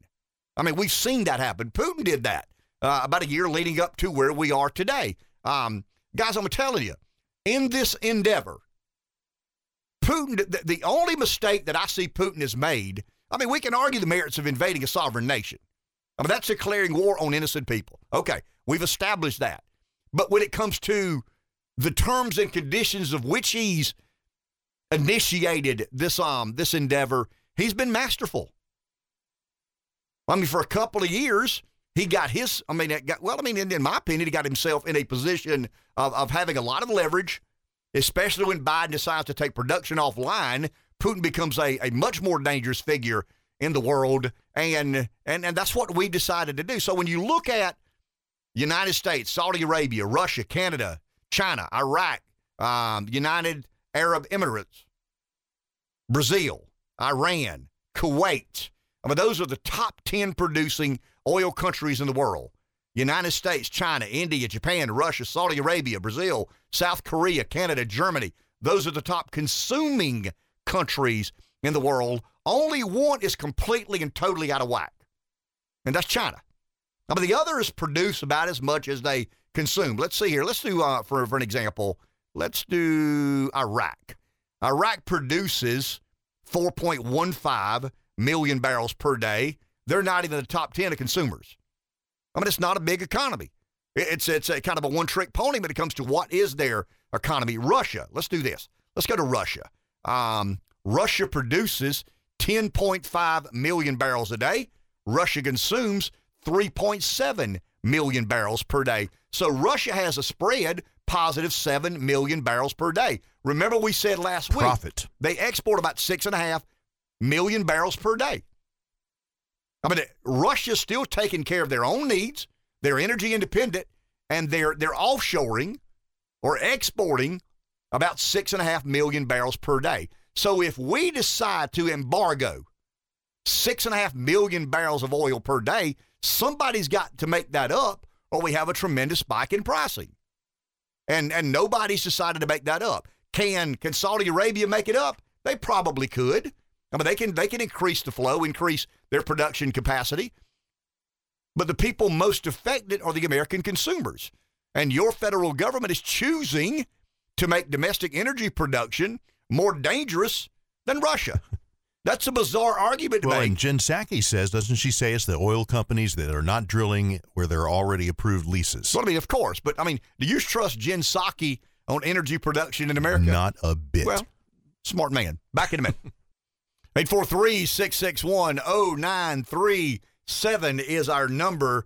I don't know if you saw this or not, but Visa and MasterCard have pulled out of Russia, and now China is providing. There's a Chinese credit company that I guess would be the counterpart.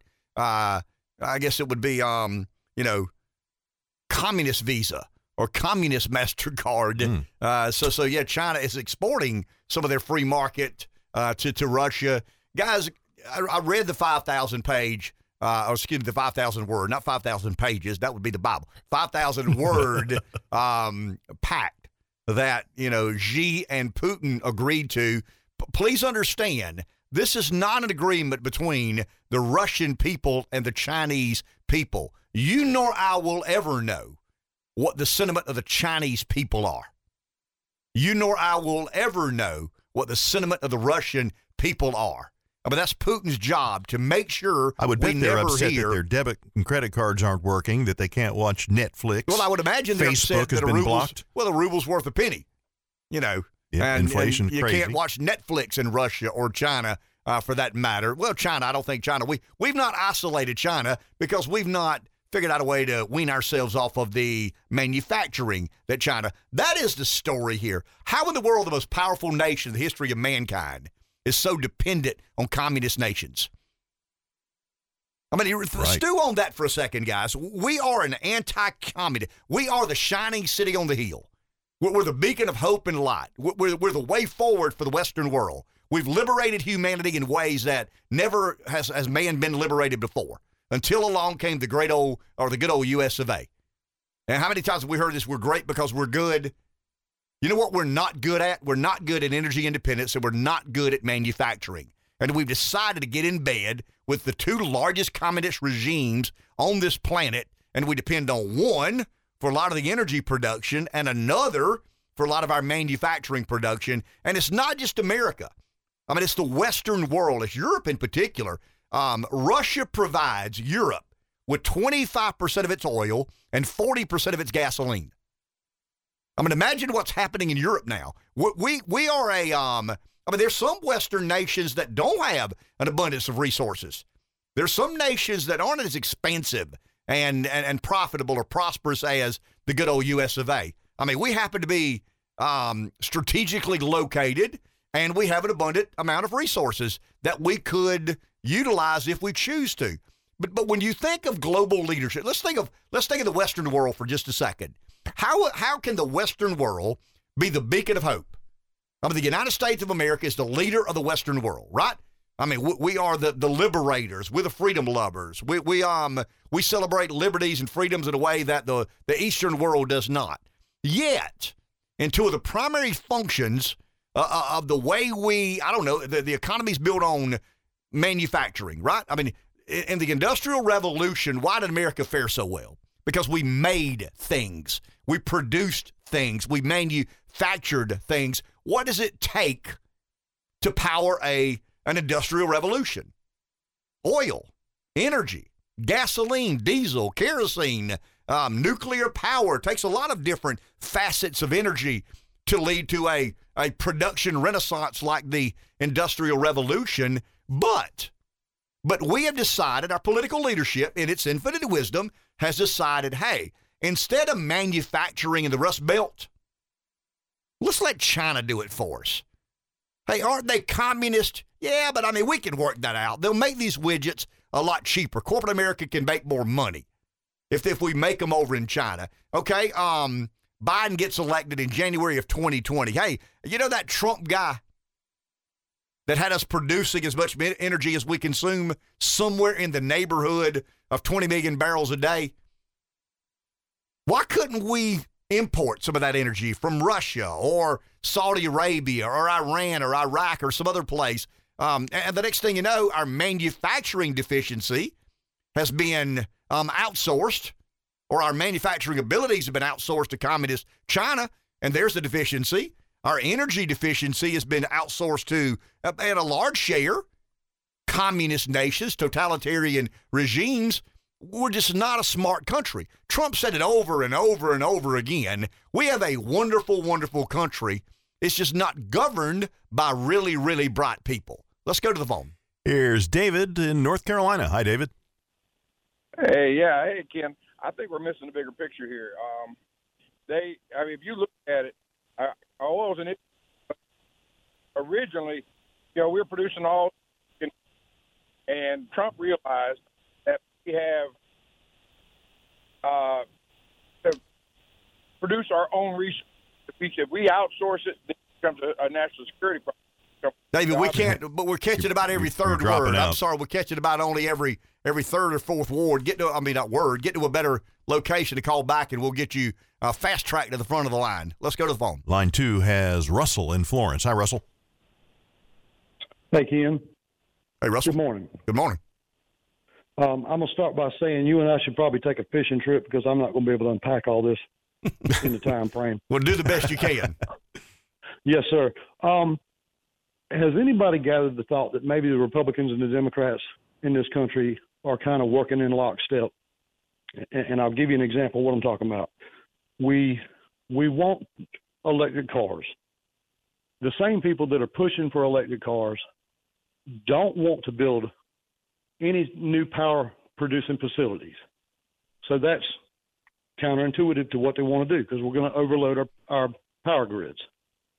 And with this whole thing with Russia, we were drilling on federal lands, which was a short-term fix, but it was working. And we had the Keystone Pipeline under construction, which has never been online. That was our long-term plan. We cut that away. Now we're buying oil from Russia. We're essentially funding the violence that's going on in Ukraine. Either way you want to look at it, they're getting money from us. If we cut that off, that would hurt them badly. But who would it hurt worse? Us. And I don't understand the whole concept of left and right, liberal and conservative. I'm physically conservative, but I'm socially liberal. I'm all about helping people who can't help themselves, not people who won't help themselves, but people who can't help themselves. And I feel like our politicians they take one side or the other, but you can't have the whole pie. And why does someone always have to lose? Why can't both sides win? And I'm gonna hang up because, like I said, I could get real emotional about all this stuff, but it's just frustrating for me. It's extremely thank you. Well, I mean, it's extremely frustrating, Russell. Thank you very much. I mean, when I hear these people, there's no bigger fan of Elon Musk than yours truly. I mean, I think Musk is a Renaissance man. I mean, I think Musk is as much a Renaissance man as anybody since Thomas Jefferson. I mean, Jefferson was not an engineer and an inventor. Well, he was an inventor, an extremely talented inventor. He was not an engineer, but he was a Renaissance man. Jefferson wrote and spoke about things and individual rights and freedoms and liberties. Musk has acted upon those sorts of notions and has disrupted businesses that I think need to be disrupted. But Musk admits that we don't produce anywhere near the electricity. I mean, let's say that Joe Biden's right. I mean, let's say that Joe Biden gets his way. Let's say Joe Biden is the smartest man in the room. We know he's not, but just for argument's sake, let's say that Biden is right and 60% of Americans are driving electric cars by the year 2030. I mean, that's not going to happen, but let's, for argument's sake, stick with me for just a second. You know how much energy we would have to expand our electric power grid by about 140%. I mean, it's less than half the size. We produce less than half the megawatts, kilowatts, gigawatts that it would take to charge that many cars if that many people were not driving internal combustion engines, but instead battery-powered cars. That doesn't count for the CO2 emission of carbon emissions for each battery. I mean, we're talking about 23,000 and 23,000 pounds of carbon emissions per electric battery. I mean, there's a Tesla battery survey out there that for every 7,500 kilowatts, that there's I don't want to even go into detail because I don't understand it. There's a CO2 emission scale that is staggering. And I'm talking about kilograms of CO2. For every 75 kilowatt battery in a Tesla, it emits an unbelievable amount of CO2 emission. I mean, it's something like 14 to the 6 power kilograms of CO2. But it doesn't matter. But because Washington doesn't have to explain itself. Well, what I'm hoping for, and what I'm beginning to sense may be happening in America today, is, I mean, when Americans get into the pocketbook, they start paying real close attention. I mean, as long as gas is $2 a barrel and I'm living my life and I can go out and eat a couple of days a week and, the gym's open and we're all of a sudden we've lived for about 3 years in a very disruptive era. You got COVID. I was thinking about this the other day. In my youth, maybe I'm naive to that because I was young and I was not aware, but think about young people today. 9/11 happened in 2001, right? I mean, that changed the world forever. 7 years later, the world blew up with the housing fiasco. About 10 or 11 years later, we have a pandemic. And now we're in the middle of a communist country overtaking another sovereign nation. And we're caught in the middle of this by deciding, with green energy and this ambitious dream of the American political left to not be energy independent, basically to treat domestic energy production as a more of an evil than Russia or China. I mean, the absurdity of what we're doing and where we are. But the previous caller's comments of, who's complicit in this? Who's working together in this? Is it incompetence? Is it coercion? Is it corruption? Yeah. I mean, I think it's all of the above. I think there's coercion. I think it's corruption. And I think it's absolute incompetence. But for those who believe, and this is the insanity of the left, in my opinion. Well, Rev, it's really not the insanity. It's the unseriousness of the left. The leftist gibberish on energy is childlike. I mean, it really and truly is. I'll listen and consider some things that people on the left say. But when they begin to talk about energy, everything they know, where they read the Huffington Post or Atlantic Magazine. And all of a sudden, they're an expert. They went on a podcast and saw some European Union expert or academic, some professor from Oxford or Harvard or Yale or Princeton or Stanford articulate why he thinks this energy revolution is attainable. It's absurd. It's not serious. It shouldn't be taken seriously. But they read things in the Atlantic. They read things in the New York Times, and they're inspired, and they're aspirational by nature anyway because they believe in government, that they believe that government can create more equity and parity and fairness and equality in the world, and it just can't. I mean, there is no way. If we decided today that everybody wanted a Tesla, and we tried to charge our Teslas simultaneously, nothing else would work. And about half the Teslas wouldn't be charged. And Elon, by the way, his tweet, 3 days ago, hate to say it, but we need to increase oil and gas output immediately. Extraordinary times demand extraordinary measures. Obviously, this would negatively affect Tesla, but sustainable energy solutions simply cannot react instantaneously to make up for Russian oil and gas exports. The guy that has more to lose than anybody on this planet says drill, baby, drill. But the children on the left who read the Atlantic Magazine and Huffington Post and New York Times, they choose to be inspired by something other than that. Back in a minute. The argument you hear on the electric car crowd is, well, nobody will be, what are the chances every single car will be charging every single, or all at the same time? That's not the debate. The debate is, do we have the capacity to charge every single electric car at the same time? The answer is no. But if you Google, do we have enough power to charge every single electric car if every single American drove an electric car, the answers you'll get, yes, we do. But it's with that carve-out. It's based on the analysis, and it's proper. It's accurate. Everybody's not going to be charging their car at exactly the same time, but that's not the honest truth. It's spin. And the majority of liberal media is in bed with this green energy plan, and they would rather the proposal be more validated. Yeah. What do we need the answer to be based on our political ambition? And that's, what I'm saying, it is a valid argument to make, but it makes people believe that someone like me are being fundamentally dishonest when I'm not. If we did, the electric grid as currently in place were to try to charge every single electric car today, it couldn't do it. If every car were electric, it couldn't do it. It could charge every single electric car today because only, 3% of all the cars on the road today are electric, but we're very ambitious in hoping in the next 10 or 12 years to be completely done away with the internal combustion engine. So some of the interesting opinions are Warren Buffett. I don't even hear Buffett say much about this or not. He says it's not Buffett, it's Charlie Munger. Charlie Munger calls it smartassery. And there's always a place for that in finance and capitalism. Let's go to the phone. Oh, we have David in North Carolina back with us, I think in a better signal area. Are you there, David? Yeah, I'm here. Hey, David. Yeah, hey, really quick, so before I lose the signal again, China, everybody knows that Biden's in bed with China and Russia. Milley immediately called China and said, hey, we won't bomb you. We're not going to attack you. We'll let you know in advance. One of Biden's people. They turn around and give intel from to China to try, and then China turns around and gives it to Russia. Biden immediately shuts down the pipeline here, opens Russia's pipeline.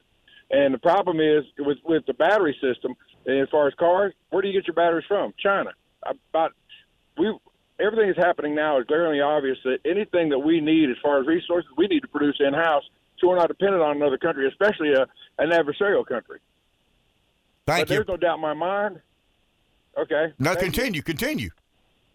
Oh, I'm sorry. Yeah, but the thing is there's no doubt in my mind that all of this is almost pre-planned. It may be a conspiracy theory, but I mean, all of a sudden we're completely distracted from anything else going on here, and we're dependent on Russia for oil, and then we're telling Russia not to attack, and they're doing it on our money. I mean, it's all obvious, and Biden can't fight against it because Russia and China will turn on him in a minute, and he knows it. And there's nothing he can do about it. And that's probably all of his administration and probably some of the Republicans too. Well, I mean, thank you for the call, appreciate it. If there's one beacon of hope here, let's be measured for just a second. I mean, we hardly ever do that here in Conservative Talk Radio, but let's be practical for 1 minute.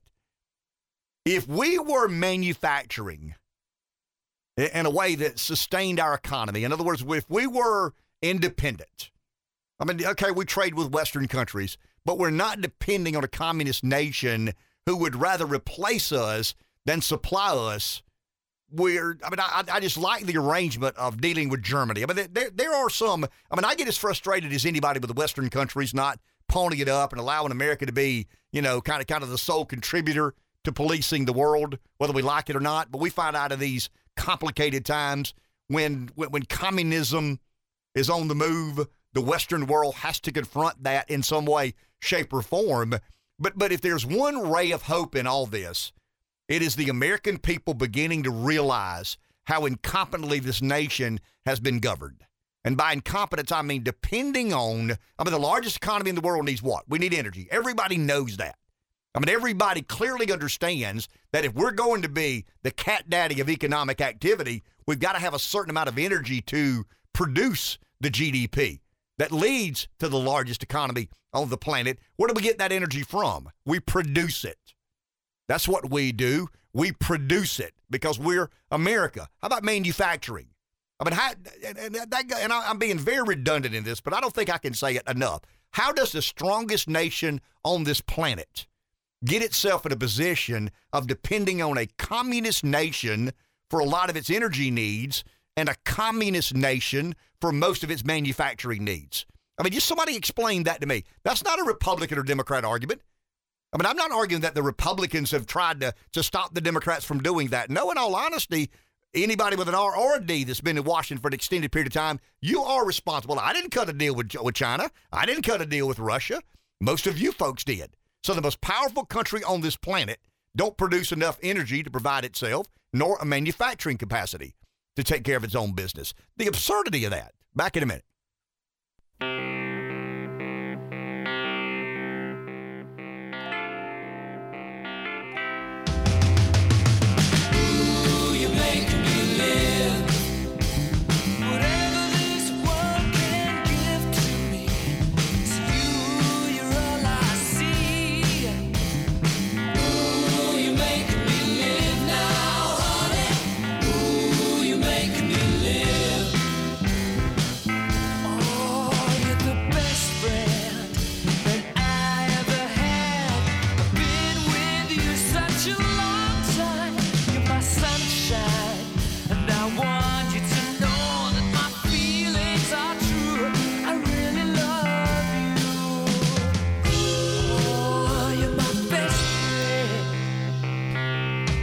Okay. It's a cute song. Monday morning. He picked that one, right? Yeah, of course he did. That's a good What's song. wrong with that? It's a Danny song. Better than any Bruce. It's a cute song. What's Taylor, wrong we're with going to let that? you choose the music the rest of the week. All Except right. Friday. I mean, you get to choose the Springsteen song of your choice Friday. Leonard You've already, Skinner I mean, and Kiss, you've right? already kind of chosen the Springsteen song of your Friday, which you thought was a Johnny Cash song last week. Yep, that's When probably what it'll when you be. reached out. Unless something Can he else play the comes. Johnny Cash version for his Springsteen song? We'll let him do what he wants Friday. to on There his you last go. day. Hey, for those just joining us, Cato is leaving after Friday. He's been with us 3 years, if I'm not mistaken. Almost 3. Done an exceptional job. We'll miss him, but wish him nothing but the best in his future endeavors. We have scarred him for life, and that's the intent. Anybody we get in this fold, we fundamentally scar you and damage you for life. You're far less employable once you tell someone, Hey, I worked on that radio show, Wake Up Carolina. You did what? Yep. You'll have to read the Atlantic Magazine 75 consecutive days to get that taint and stain off of your hard-earned reputation. Let's go to the phone. Here is Larry in Sumter listening to WDXY. Good morning, Larry. Good morning. Good morning, everyone. I mean, I see y'all have gotten a lot more popular since I first called because it took me like 30 minutes today. I used to call and I get right through. What happened? I don't have any idea, Larry. All I do is if there's, I ask Rev during the break, are there any calls? If there aren't, I run my mouth. If there are, we go to the calls.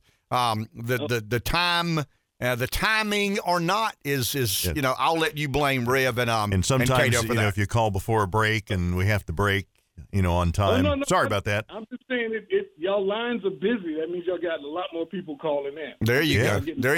And that's a good thing. Yep. Yeah, that's a good thing. Now, you were talking about the Tesla and Elon Musk. Now, I just got a question. Anybody ever do any studies about sitting on a big battery that pulls a car for 2 to 3 hours a day? I mean, it's not good for you to hold a cell phone up to your head that long, now is it? So why sit around and? But that's probably, hopefully they'll do a study on it before they have people sitting around on big batteries. You hadn't really heard a lot of talk about that, have you? No, I think electric cars are good for the big cities. I mean, they could actually, put underground cables so they could charge the cars up wirelessly, something like that. But that would work for the big cities, not for the rural areas. There you go. Thank you, Larry. Appreciate that. And I want to say this. I mean, I am for renewable energy. I mean, I think we need to diversify. I mean, if we can figure out a way to not depend on fossil fuels and it weakens some of the people that don't care much for us. Saudi Arabia. I mean, we know the deal in the Middle East. The oil cartel, OPEC. I mean, we understand how overpowering they can be. And where does OPEC? I mean, when you really think about it, Reb, the energy. I mean, energy is the driver of power and influence and leverage in the global economy. And if you are an energy producer, people have to deal with you. I mean, why else do we care what happens in Saudi Arabia? I mean, really and truly, why do we care Saudi Arabia's never shown any expansionist tendencies. I mean, they exported terrorism. But I mean, where does the majority of their relevancy come from? Their ability to produce energy. I mean, it's an oil-rich part of the world. So energy's always been at the center of political and economic leverage and who has the cards, who plays the cards, how do the cards get played. And we made a terrible decision. The second worst decision we made when Biden got elected was deciding to not continue arming the Ukrainians. John Carl want to talk about a lot of things Trump said. And Trump was famous for saying a lot of things, but Trump continued arming the Ukrainians. And Trump continued pursuing energy independence. The second worst thing Biden did was discontinue arming the Ukrainians. That makes life a little easier for Vladimir Putin. And then on top of that, he decided to constrain our ability to produce energy, and that makes us more dependent on Vladimir Putin and communist Russia. I mean, some things aren't that complicated. Geopolitics can be very intricate, sophisticated, and kind of a domino effect. And as they appear is not always as they are. But when we decided to not arm the Ukrainians, when we decided to not produce as much energy, we should have known, or the Western world should have known, that was going to embolden Vladimir Putin, and it did. And here we are. And we're buying energy from a communist regime, and we're allowing a communist regime to be our the global manufacturing plant. I mean, if we are the preeminent superpower on the planet, and we are the nation that needs to have leverage in every negotiation, we're just being poorly managed. I mean, it really boils down to that. I mean, it boils down to our nation being a very poorly managed, large, enormous entity or enterprise. Let's go to the phone. Clint in Camden, you are on the air. Hello, Clint. I don't know if Clint's trying to talk to him. We can't understand him. Oh, yeah, no, I'm sorry. I'm here. I'm here. Okay. I had something else coming in my other ear. Okay, fair enough. Good morning, Ken. listen to you every day, and I just wanted to put in a little short comment on the power grid and having these electric cars. These guys are either looking through rose-colored glasses or they're manipulating the numbers or something, because how often have you heard this day and time about rolling brownouts, and rolling power outages out in California over on the left coast over there? So, and those are probably the most tree huggers over there who want to drive one of these electric cars. Can you imagine in the afternoon to come home in the evening, they park the car, plug up the electric car, go inside, kick up the air conditioner. Guess what's going to happen? Rolling power outages, big time. That's all I got to say. And let's go, Brandon, and roll tide. Thank you, Ken. Roll tide, yeah. Don't talk sports to me today. I don't want to talk any sports today. I've already railed against my Gamecocks and everything about USC before 6:15 this morning. I got that out of my system very early before I even became caffeine affected. But yeah, I mean, there are a lot of things to consider here. Once again, guys, if you believe the answer to America's problems are in Atlantic Magazine or Salon.com, we'll get exactly what we deserve. Putin lives in the real world. I mean, Bongino's talked a little bit about this last week, and I mean, I think he articulates this in a very understandable and legitimate fashion. You know, we tend, as Westerners, and I go back to the Duke basketball game. You know, I was thinking about this, Rev. I turned from the news to the basketball game Saturday afternoon. I had a little time late Saturday afternoon. I was doing some radio show prep because the race comes on Sunday. And you like to joke with me. I like a good car race. I mean, I've always been yes, you do. a fan of a car race. And I don't miss my NASCAR. I mean, I really don't miss my NASCAR. So Saturday afternoon, I got home late, and the Duke NC North Carolina basketball game started at 6 o'clock, and I wanted to watch some of the pregame. And the reason, I mean, I kind of grew up with Coach K. I mean, he's been there 42 years. I was 17 years old when he took the job at Duke. I could argue, and I like arguing, I could argue that Coach K is the greatest single hire in the history of college athletics. I mean, Duke was kind of a floundering program. I mean, Bill Foster was there before Duke, before Coach K got there. But when he got there, I mean, the 42-year run he has had and the chance Duke took, and I mean, nobody had ever heard of him, and here he goes. He shows. Anyway, the point I want to make is, so I go from Ukraine, Russia.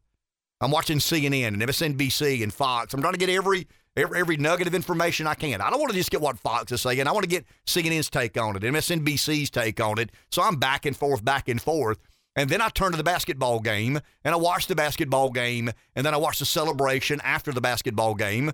It was still a celebration despite Duke losing at home, but I watched these young, privileged, white, spoiled, affluent kids cry because Coach K lost a basketball game. And I just all of a sudden started thinking about, okay, what if these people had to defend freedom and liberty? I mean, what really and truly, what if the students at Duke, I mean, we're told they're the brightest and best, right? That's what we hear about Duke and Stanford and Ivy League institutions. Coach K loses a basketball game, and they cry, weep. I mean, they sob endlessly on national television. And I'm thinking to myself, these are the most spoiled, affluent, rich, privileged kids on the planet, by and large. I didn't say every single one, and I'm not trying to say they're bad kids. But what if those folks had to grab a machine gun, a machete, and some camouflage apparel and fight for liberties and freedoms? What do you think about that? How much history have they studied, and do they really understand the founding of this country? I would imagine that their library is uniquely equipped with Atlantic Magazine articles and the New York Times and the Washington Post and Politico and thehill.com and NBC.com and CBS.com. And it's a travesty what we've done there. And it just dawned on me, okay, we've got Ukrainians fighting for their fate and future. I mean, they're digging in. They're doing everything they can. I would say man, women, and child, but the men actually put the women and children on a train or a bus or, got them out of harm's way. And they, they're fighting a big bully, defending their nation. And a lot of these are young people. I mean, I've seen some of the video. A lot of it is very young males doing what they can, defending their country and homeland against Soviet aggression or Russian aggression. I'm sorry. It's kind of Soviet aggression if you ask Putin about it. But could we do that? Could we muster up that sort of defense?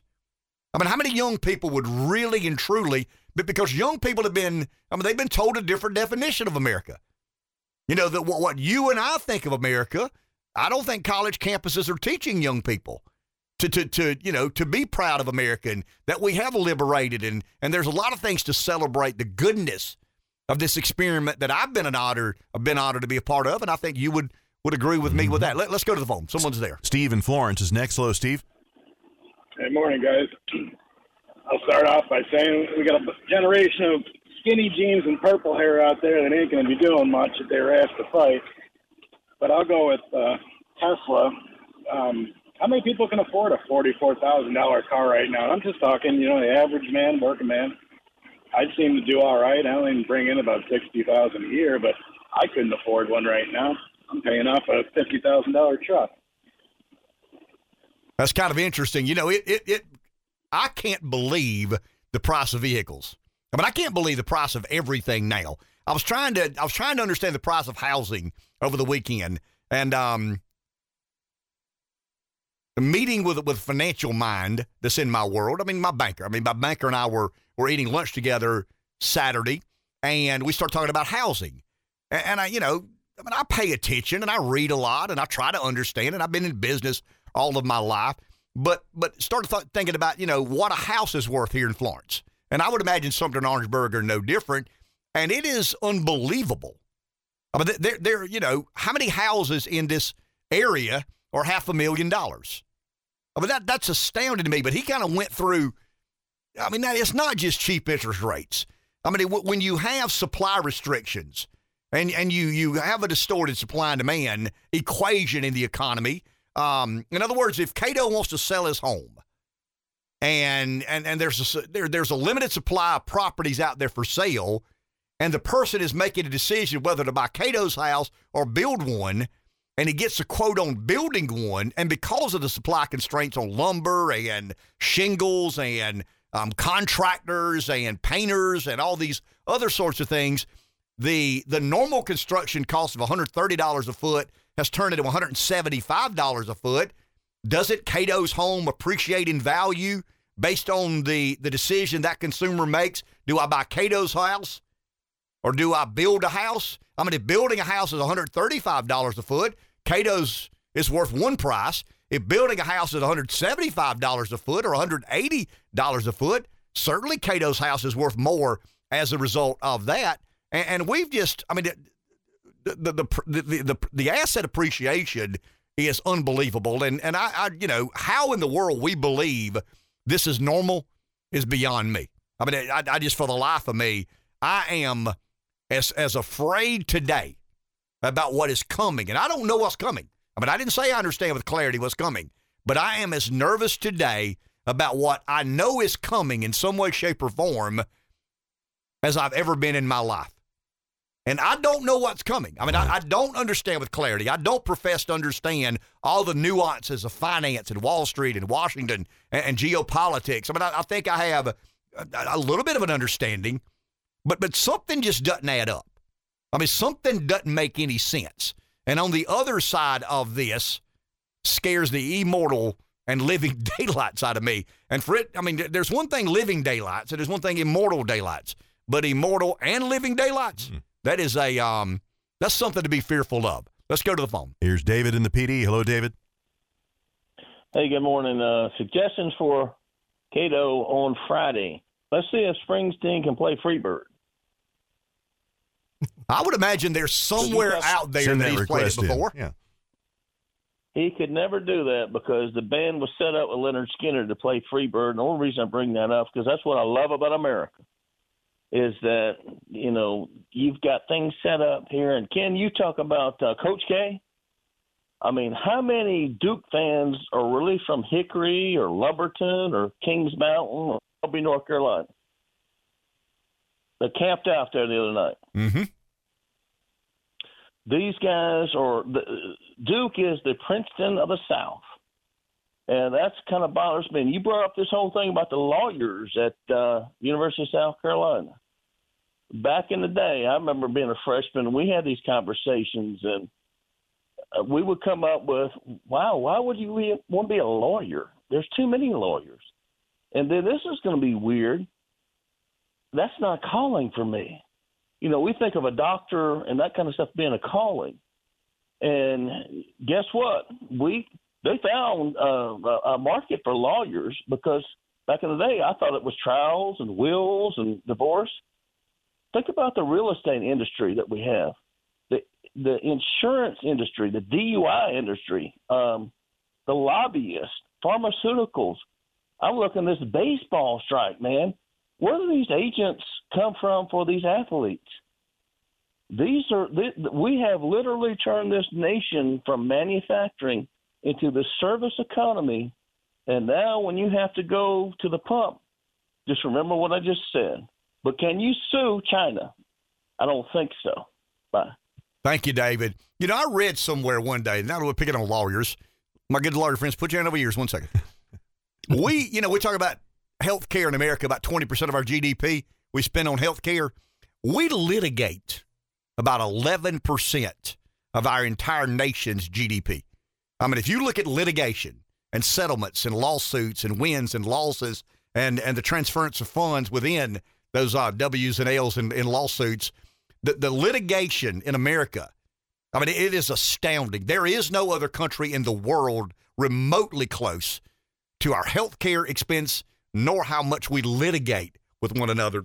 I mean, Newt Gingrich has talked a lot about that over the years, the most litigious society in the history of mankind, and it's astounding. David said something a second ago. We're talking about baseball. I mean, this dispute is not going to be decided by lawyers and players. By players and owners. This dispute will be decided by lawyers. I mean, it really will. I mean, for every player, there's probably 4 lawyers. For every owner, there's probably 10 lawyers. So you got a player, owner, and 20 lawyers in a room.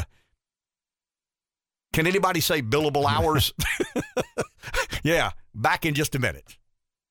The National Realtor Association suggests, or the National Banking Association, anyway, those who make these suggestions suggest that your mortgage payment not exceed 28% of your gross income. I mean, that's kind of a rule of thumb. 28% of your gross income can go to service your mortgage. If you're trying to pay 35 or 40%, you're probably in a house you can't afford. Now, that's not across the board because some people are just hell-bent, dead set on living in a bigger home, but they'll figure out a way to make it work. But your income, I mean, it's got debt-to-income ratio and all these other sorts of things. 28% is kind of the industry average. That's what they suggest. If you're trying to buy a home, and here's your price range, the mortgage payment needs to be about 28% of your gross income. In normal times, in American inventory, there are about 650 to 700,000 homes available to households making between $75,000 and $100,000 a year. Stick with me for a second now. Take the 28%, 28% of your gross income go to service your mortgage.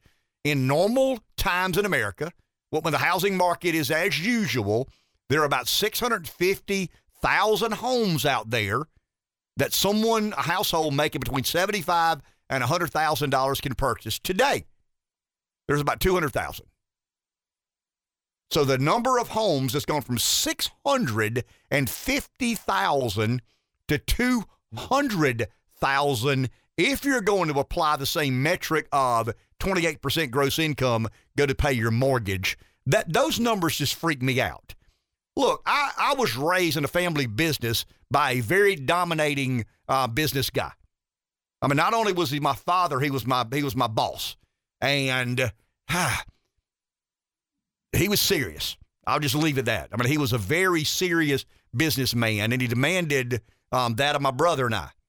My brother and I thought we could run the business about 15 years earlier than he allowed us to run the business.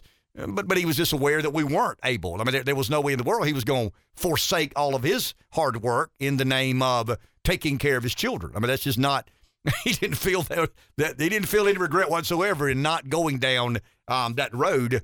But he conditioned us to understand numbers. Math matters. Sooner or later, the numbers will catch up to you.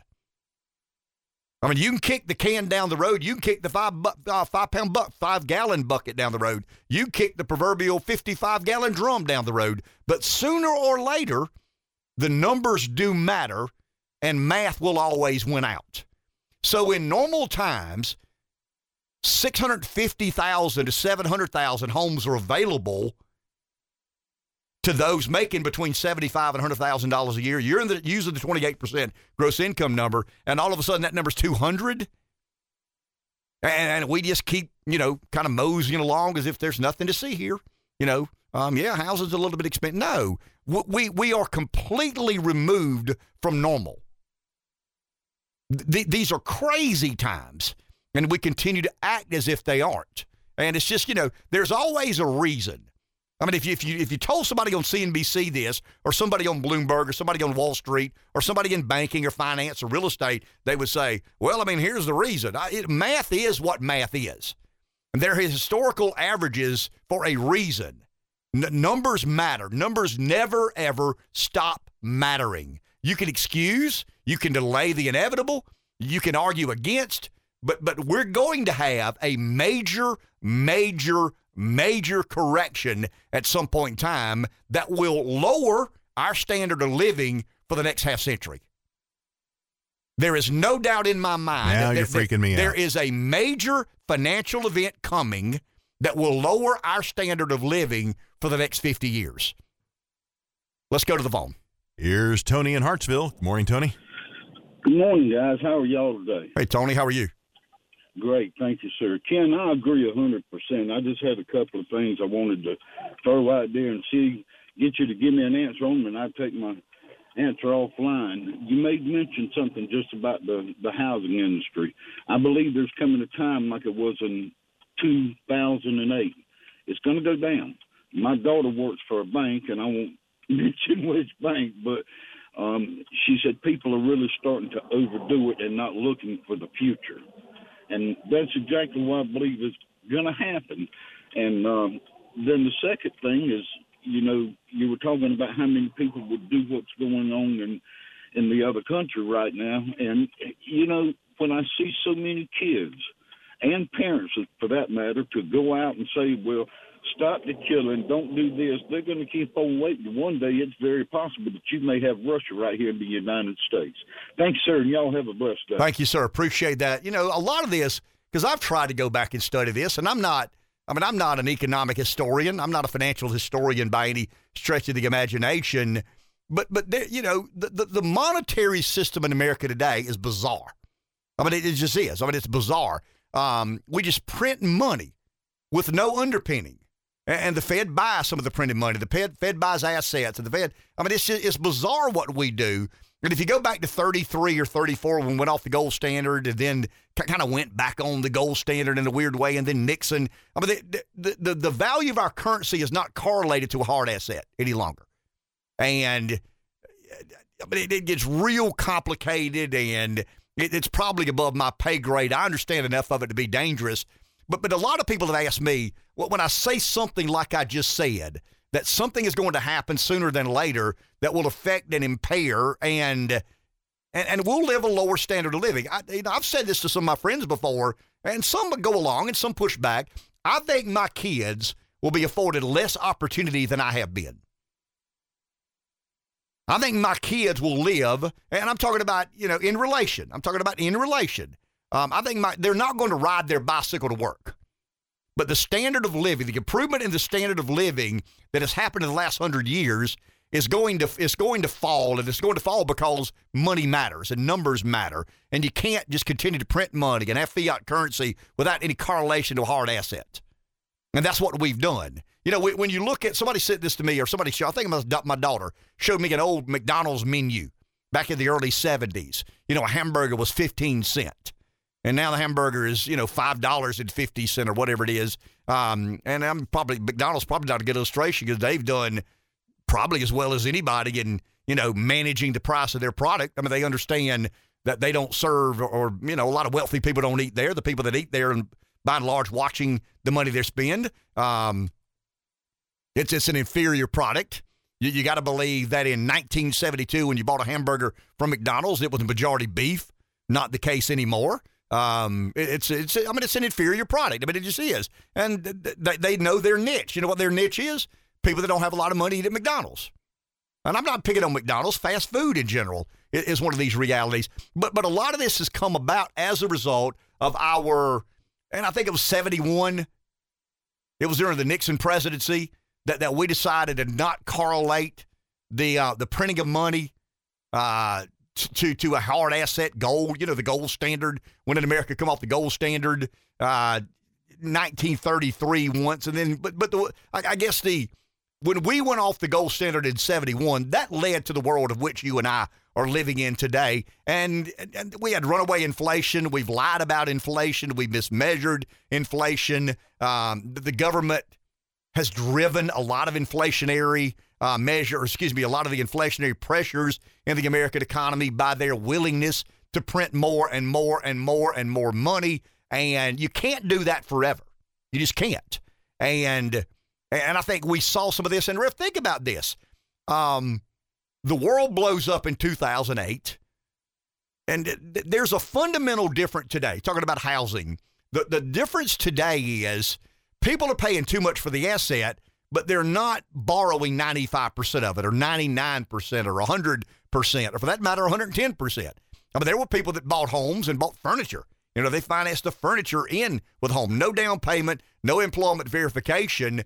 And that led to subprime crisis, and we know what happened, The Big Short and all the movies, and, you know, Goldman played both sides of it. Wall Street got made well. The government came along and had troubled asset relief plans and, anyway, bailed out Wall Street and the consumer to some degree. But we're in a far more precarious place today than we were in 2008 because we've got $30 trillion of federal debt. Half the money in circulation in the American economy today did not exist 24 months ago. Let me say that again. Half the money in circulation today did not exist 24 months ago. We're careless. We're reckless. We have no discipline. We have no plan. And when I watch CNBC or Bloomberg and I hear some of these, asset managers, and I'm talking about some of the brightest and best. I'm talking about people who understand the sophistication of the American economy real quickly. When Russia invaded Ukraine a couple of weeks ago, one of the asset managers on Wall Street said, well, it's easy what we should do. I mean, anybody knows because the market sold off, 400 or 500 points one day and a couple of hundred the next day. And that some of the brightest and best minds in America said the Fed balance sheet's got to go from $9 to $12 trillion. I mean, it's nothing that $3 trillion of stimulus can't fix. But I mean, we're practicing modern monetary theory. I mean, that's how we're governing ourselves. And there's a day of reckoning. And I think housing is a part of this. Housing is not the driver in this. I mean, the home is the largest asset and the biggest purchase most of us will ever make, right? I mean, unless you win a lottery, unless you have a couple of $1 million laying around in a retirement account, and only about 0.5% have that. So for 99.5% of people in America today, the home transaction is the biggest transaction you'll ever be involved in. And it's just bizarre to me that, when you use the 28% rule of thumb, and that's 28% of gross income goes to pay your mortgage payment, in normal times, there are 650 to 700,000 homes available to people making between $75,000 and $100,000. Today, that number is less than 250. Math matters. Numbers mean something. And eventually, numbers win the day. Back in a minute. Is this my stereo? Oh, hey, you got it. Hey, what happened to my stereo? It's all smashed up. That's right. Now, it looks like it was broken during shipping, and I insured it for $400. But you were supposed to get me a refund. You can't get a refund. Your warranty expired 2 years ago. So we're gonna make the post office pay for my new stereo now? It's a write-off for them. How is it a write-off? They just write it off. Write it off what? Jerry, all these big companies, they write off everything. You don't even know what a write-off is. Do you? No, I don't. But they do. And they're the ones writing it off. So when we say the Fed's balance sheet, Rest says, what is the Fed balance sheet? I mean, what is a write-off? You don't even know what a write-off is, do you? I mean, I don't know. I don't know exactly what the Fed's balance sheet is, but the Fed is. I mean, it would be like any other business organization. It has a kind of a balance sheet of liabilities and assets. No question about it. It has assets. It has liabilities. It includes treasuries and mortgage-backed securities. It has loans made to banks. So let's take the liabilities. They would include any currency in circulation, any loans they would have made to commercial banks, any outstanding commercial paper. Then they expand their balance sheet during dire economic times. In other words, they'll buy more assets. They'll buy more bonds. That's called quantitative easing. In other words, if the market is not there for bond buying or stock buying or asset purchasing, the Fed plugs the gap. That's quantitative easing. The government needs to sell $1 trillion worth of treasuries, but the marketplace doesn't have any appetite for it. The Fed steps in, and that's when it expands its balance sheet by buying those assets that there's just not a market for. Why do we think that's not dangerous? I mean, just think of this. If the government offers up $1 trillion of debt and the market says, we only want $200 billion of it, the Fed comes in and says, but we need to print $1 trillion to meet these obligations. We'll take the other $800 billion. They purchase the asset, and that's the QE part of it. That's the quantitative easing. But I just thought that was interesting because of the old Seinfeld episode about write-off. Everybody acts like they understand exactly what a write-off is. Very few people really, really understand it. And Jerry and Kramer kind of go through that. I mean, obviously, and you keep throwing around these things, Fed balance sheet and all that. Well, I mean, does that make sense, though? Well, the way you just described it, sure. It has a category of liabilities and a category of assets, just like any business would. And but it has a lot of creativity. It has the ability to order the printing of money, right? I mean, imagine if you ran a business and you had the capacity to go print money. We didn't sell enough widgets this month. Who cares? Go print $1 billion. Go print $100 million. Why do we believe it? And we're doing this with no correlation to a hard asset. What is that dollar worth? It's worth less and less when you print more and more, right? I mean, if the GDP of the country is, I mean, it's more than this, but just argument's sake, the GDP of the country is $1 trillion. The economy of this nation is worth $1 trillion. And we got $2 trillion worth of capital. How can that work? I mean, we've deflated the value of the currency. And I think we've done this in so many places, Reb. And once again, I'm not an expert in international finance. I don't understand the nuts and bolts and nuances of quantitative easing, but I do understand business, and I understand profit and loss, and I understand, why would we believe that there's not danger lurking when we offer up $1 trillion in government-issued debt backed by or secured by the full faith and credit of the United States of America, and the market says, we don't want as much of that. We're a little bit concerned about you guys having so much debt. So the Fed buys the balance of it. I mean, the Fed is not a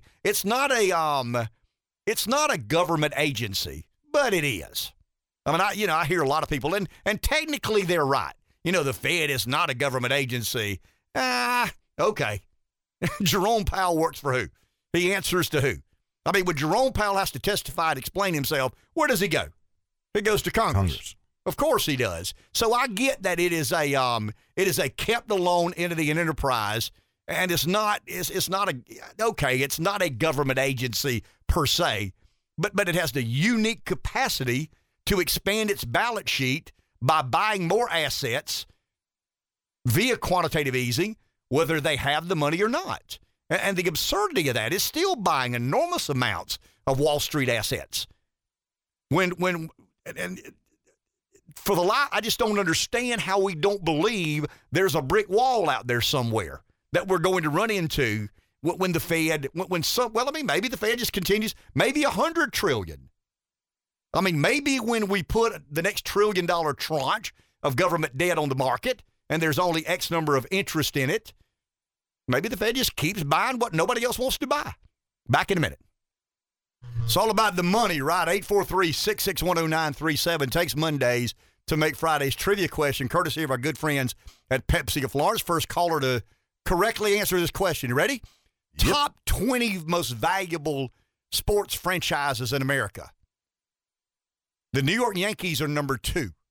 There's only 2 other Major League Baseball franchises in the top 20. Give me one of the other 2. The Dallas Cowboys are the most valuable sports franchise in America. The Yankees are number 2. There are 2 other baseball franchises in the top 20. Give me one of those 2. Hi, you're on. You know the answer? I do not. I'm sorry. 843-66. I can name that tune in no notes. Yeah. 843-661-0937. Let's go to the phone. Hi, you know the answer. You're on the air. Atlanta used to be the Braves? Nope, not the Braves. 843-661-0937. The winner gets a 6-pack of Pepsi product, a couple of Takes Mondays to make Fridays T-shirts courtesy of Pepsi of Florence. Hi, you know the answer? Boston Red Sox. Boston Red Sox. You're right. The L.A. Dodgers and Boston Red Sox. Who is this? Where are you calling from? It's Mike and Florence. Okay, Mike, hang on. We'll put you back to Cato. Congratulations and thanks for listening, and thanks to Pepsi of Florence. Enjoy your Monday. We'll talk tomorrow.